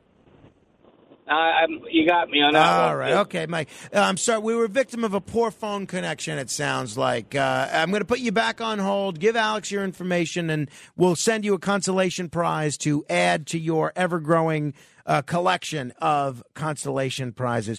Hey, I am always thrilled, whether it's on the air or off, to be able to talk with Tanya Ryman. She is a body language expert. You might have seen her on Access Hollywood, on Fox News Channel. You might have seen her on television, heard her not just in shows with me. She's written a few best-selling books, the Yes Factor, The Power of Body Language. She is probably the best-known nonverbal communication specialist in the country, and we're very fortunate to have her on the program this morning. Tanya, it's great to talk to you. Thank you. It's great to talk to you. Can I answer the last question that was missed? Be my guest. Yes, I forgot to give the answer. People hate that when I do that. 1984, George Orwell. That's right, but I think you're ineligible for the money. But I'll buy you a drink the next time I see you. We'll call it sounds even. good. That sounds good. All right, Tanya, obviously the big news that everybody seems focused on in the last 24 hours is this indictment by President Trump. Now, we have seen both President Trump and his attorney, Joe Tacopina, making a lot of media appearances. Trump was on with Hannity this week. Joe Tacopina has been on every single TV show there is. Let's start with Trump himself, either in terms of videos that he's posted or the media interviews that he's done. Is there anything that we can tell about how Trump is feeling about things based on his body language? Yeah, Trump seems, you have to realize whenever we talk about him, he has a specific baseline. So typically he comes across as arrogant. And when I say arrogant, like everybody's like, oh, no, he's one of the common men. He always uses big gestures, just like his new attorney. So you'll see that he lifts his chin up really high in superiority. His hands gesticulate back and forth huge, like, all the way to the left, all the way to the right, all the way up in the air. So this is a man who always uses these gestures to show just how confident he feels. And we're seeing that, but we're also seeing a lot of things that he doesn't usually do, like a lot of pursed lips, which indicate often that you're feeling insecure about yourself. Normally, somebody will purse their lips when they doubt what you're saying. But if he's speaking and pursing his lips simultaneously, that's usually indicative that he feels insecure about what he's about to say. Interesting. And what do you think that's an indication of? Could that just be as simple as being nervous about being indicted, or do you think it? Oh, absolutely. Yes. Mm-hmm. Yeah. So, when you become insecure in any situation, no matter what it is, you're going to show signals of stress. With him, he also does a lot of distancing. And what I mean by that is, like, if you notice, again, his attorney, when we talk about that, you'll see the same thing. He uses what is called, like a handheld stop sign. And what that does is it does two things. It stops the person from speaking that is trying to engage so that he can speak. In other words, I'm going to take over this conversation. I'm putting a stop sign out to you, so you stop talking. But in addition to that, it also gives him space. It gives him enough space where he doesn't feel like his intimate zone is being interacted with, yet he can do it with his hands, go into somebody else's intimate space.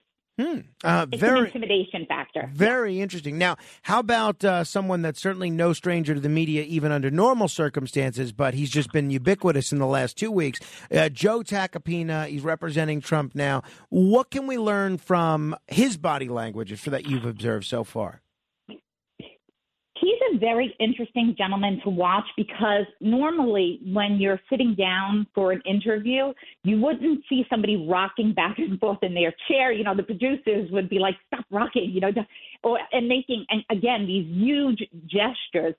What I found really interesting is that he uses his left hand and his right hand. Normally what we find is somebody will typically use their dominant hand when they're making their case for something. I'm left-handed. So when I'm talking about something that I truly believe in, I'll use my left hand much more than I would use my right hand. And we can even go back and talk about, like, with President Clinton, when he was talking, he's also left-handed. When he was talking about Monica Lewinsky, he would typically use his right hand. And that was because on a subconscious level, he was leaking out the truth that he was lying. So by using his right hand on a regular basis, we kind of knew that he was lying about, Monica Lewinsky. When he used his left hand, which is his dominant hand, he would be much more emphatic, much more believable because it was much more natural. So when we look at Tacopina, what we see is he's using both hands, which for someone like me, I have to now take a look and see what else is going on. He either has way too much Botox in his forehead or and I don't mean that fresh because I'm not a medical doctor, so I can't make that claim, but he either does or he's an angry man. So while I was watching Aaron Melber and listening to Tacopina, my son, who was sitting across from me, not even seeing what I'm seeing, said, why is he so angry? And you can hear it in his voice. The rage comes across in his voice, but it's a passive-aggressive type of rage. So when you're watching it, he seems like he's smiling. He wants to build rapport with Ari. You know, it seems very good. But yet, at the same time, he has some disturbing gestures, like when he reaches over, again, into Ari's face, which these two are very similar. He reaches over into Ari's face to almost like grab the paperwork from him. You know what I mean? Like, how we don't need this. He has a very slow blink rate, which I thought was interesting to watch. Like somebody normally under stress, their blink rate will increase. His does not at all. So I thought his body language was strong, but you also have to realize when we're looking at people, you have to take clusters into account. So at one point, Ari said, you know, your colleague went in and you see Tacopina squint his eyes and then he kind of racks back and forth in the chair and his lips go inward. That was one of the first times that I really saw that he was experiencing discomfort. And when somebody squints their eyes at you, it's not a seething gesture, but it definitely indicates that what they're about to say to you, you automatically know you're going to disagree. Like the smile came on, which is, we always use smiles to cover any of the other emotion, anger, fear, anxiety. What we'll do is we'll smile to cover it so nobody can read what we're actually experiencing. So my job is to see what comes immediately before the smile. And with that, it was an inward lip roll and then that eye squint and then the smile to cover up the anger that he had just experienced. If people are just tuning in, we're talking with Tanya Reiman. You could check out her website. It's tanyareiman.net, REIMAN.net. There's a ton of interesting stuff on there, and you can actually check out her books on there, which have been bestsellers and helped a lot of people with nonverbal communication. Quick question, Tanya, on the speaking with both hands. I think that's something I do. I tend to use both hands, and I think you know, because we've spent time, together in person and even off air, I'm not an angry person at all. What does my frequent use of both hands indicate, if anything? When you talk, when you and I have conversations, your gestures typically stay within your body frame. You know, when you get excited, I'm talking about you specifically, I don't see you very rambunctious, lifting your hands up high in the air, and unless you're telling a funny story. Our interactions have always been, you might use both hands, but where do those hands stay? And they usually stay, between your stomach, your chin, and left to right body sides. That's indicative of somebody who's confident, somebody who feels strongly about what they're saying, somebody who isn't intimidated. So that's not the issue. The issue is his hands are all over the place, if he's speaking at a podium, as if he's giving a speech.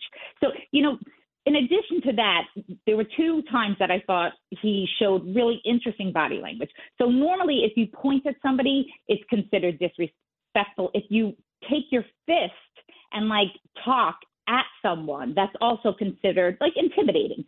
He did this. He took his fist and he went right into Ari's face. But what he did to make it less intimidating, which was a brilliant tactic, is he tucked his thumb into his hand. So normally thumbs are supposed to be the digit that kind of discerns how somebody is feeling. Thumbs are your confident speakers, right? So if you tuck that thumb in and still do the fist gesture, you're getting your point across in a strong way, yet it's much less intimidating than if the thumb is out. So you can do it yourself. People listening, they can try to do this themselves and just see the difference in how you feel and how it comes across if you wag your fist at somebody versus wagging your fist with your thumb tucked into your hand. Now, in the case of Tacopina, a lot of times the people that work for Trump in any capacity, and I've heard this firsthand from people that have worked for Trump on campaigns, governmentally, as lawyers, a lot of times they're performing for an audience of one, and they know Trump judges their TV appearances pretty harshly. And I remember one conversation that I had with Corey Lewandowski one time, and this was after he was Trump's campaign manager, but he was still very much a Trump supporter, and he went on TV. And afterwards, Trump called him after his TV appearance, and Trump says, he was joking a little bit, but not really. He said, the first lady and I were watching you on TV. Melania thought you did great. And Corey says, "Oh, thank you, Mr. President." And he said, "Well, I didn't think you did great. I thought you were weak."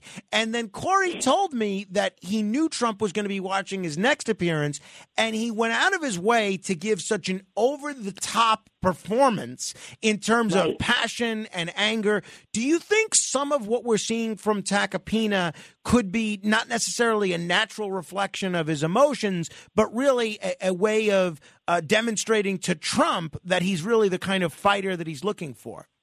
Yeah, I think it could be a little bit of both. I've seen him in other arenas, and he is kind of a force. That's the word I'll use. He's a tough guy, and it comes across that way. There was very little intimidation by Ari. I mean, the few times I did see it was when he would roll back in the chair, like pull back in the chair and start like preening himself, like rubbing his tie. Those are self-soothing gestures. So when Ari was hitting spots that he was uncomfortable with, you might see him lean back in the chair and start rubbing his tie, which in essence is stroking his own chest. Again, that's just a self-soothing gesture. It calms us down in times of nervousness.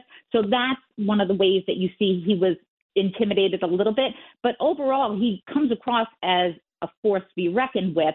And being that he went on to all these shows and was just so outlandishly strong and kind of doesn't stay within the lines. Again, being on television for so long, I know if you start moving around, jiggling, the producer will whisper in your ear, you need to stop doing that, or we're not going to have you back again. So there's a difference between how he came across and what his natural personality is. And I think his natural personality is just a really strong one. He might add on a little bit of whipped cream just to make Trump smile.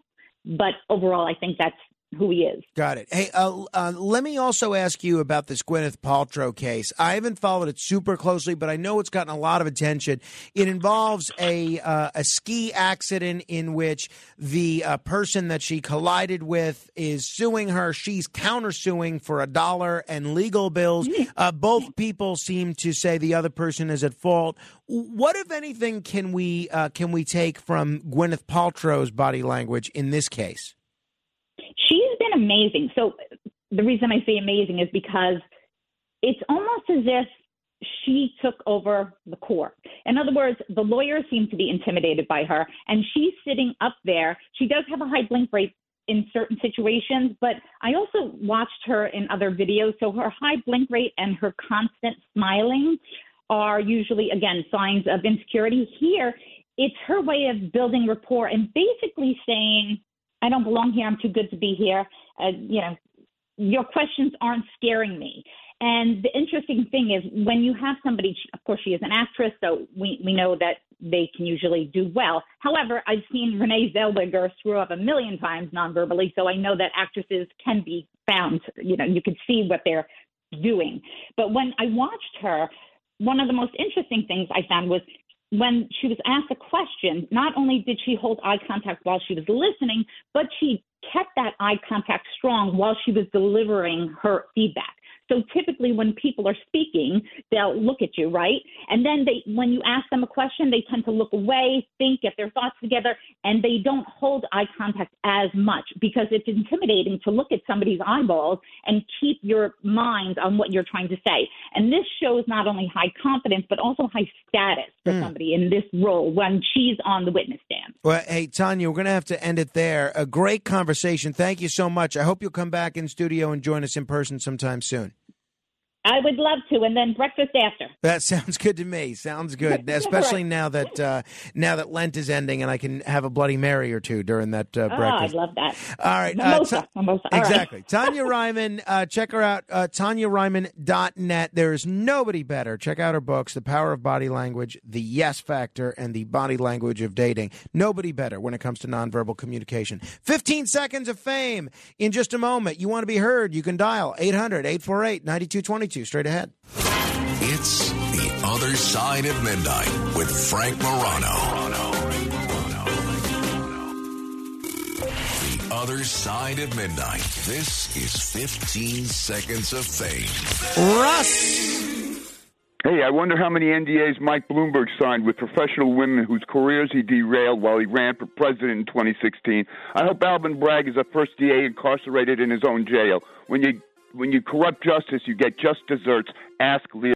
Raji. Although inflation has been 7 to 10%, the Goya 15.5 ounce canned garbanzo we used to buy by the dozen is priced 40% higher at our Christie store. Thank you, Margot. David. Regarding these alleged remains of giants from biblical times, perhaps somebody stumbled into a burial ground for retired Neanderthal basketball players. Mike. Morning, Frank. The countdown begins. 34 days without booze and 40 as your goal.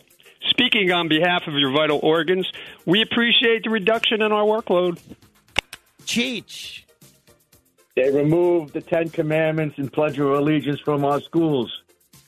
They made girls join the Boy Scouts. Now our children don't know if they are boys or girls. Wake up, America, and destroy Antifa. Joe. Your boss, John Catsimatidis, he has to practice what he preaches. By having Governor Cuomo on, that's a joke. He has to go back and learn what he says. Roger. You know, about 40 years ago, there was this Jewish mechanic out in Queens Village. His name was Al. He used to jokingly refer to the idea of Jewish mafia as kosher nostra. And finally, Leo. Good morning, Frank. Last Friday, from the question, there was just one correct woman to get married from the history, and that was not Greta Garbo because she was lesbian and became gender fluid, but she swore not to get married ever. Thank you, Leo. Have a great weekend, everybody. Frank Morano, good day.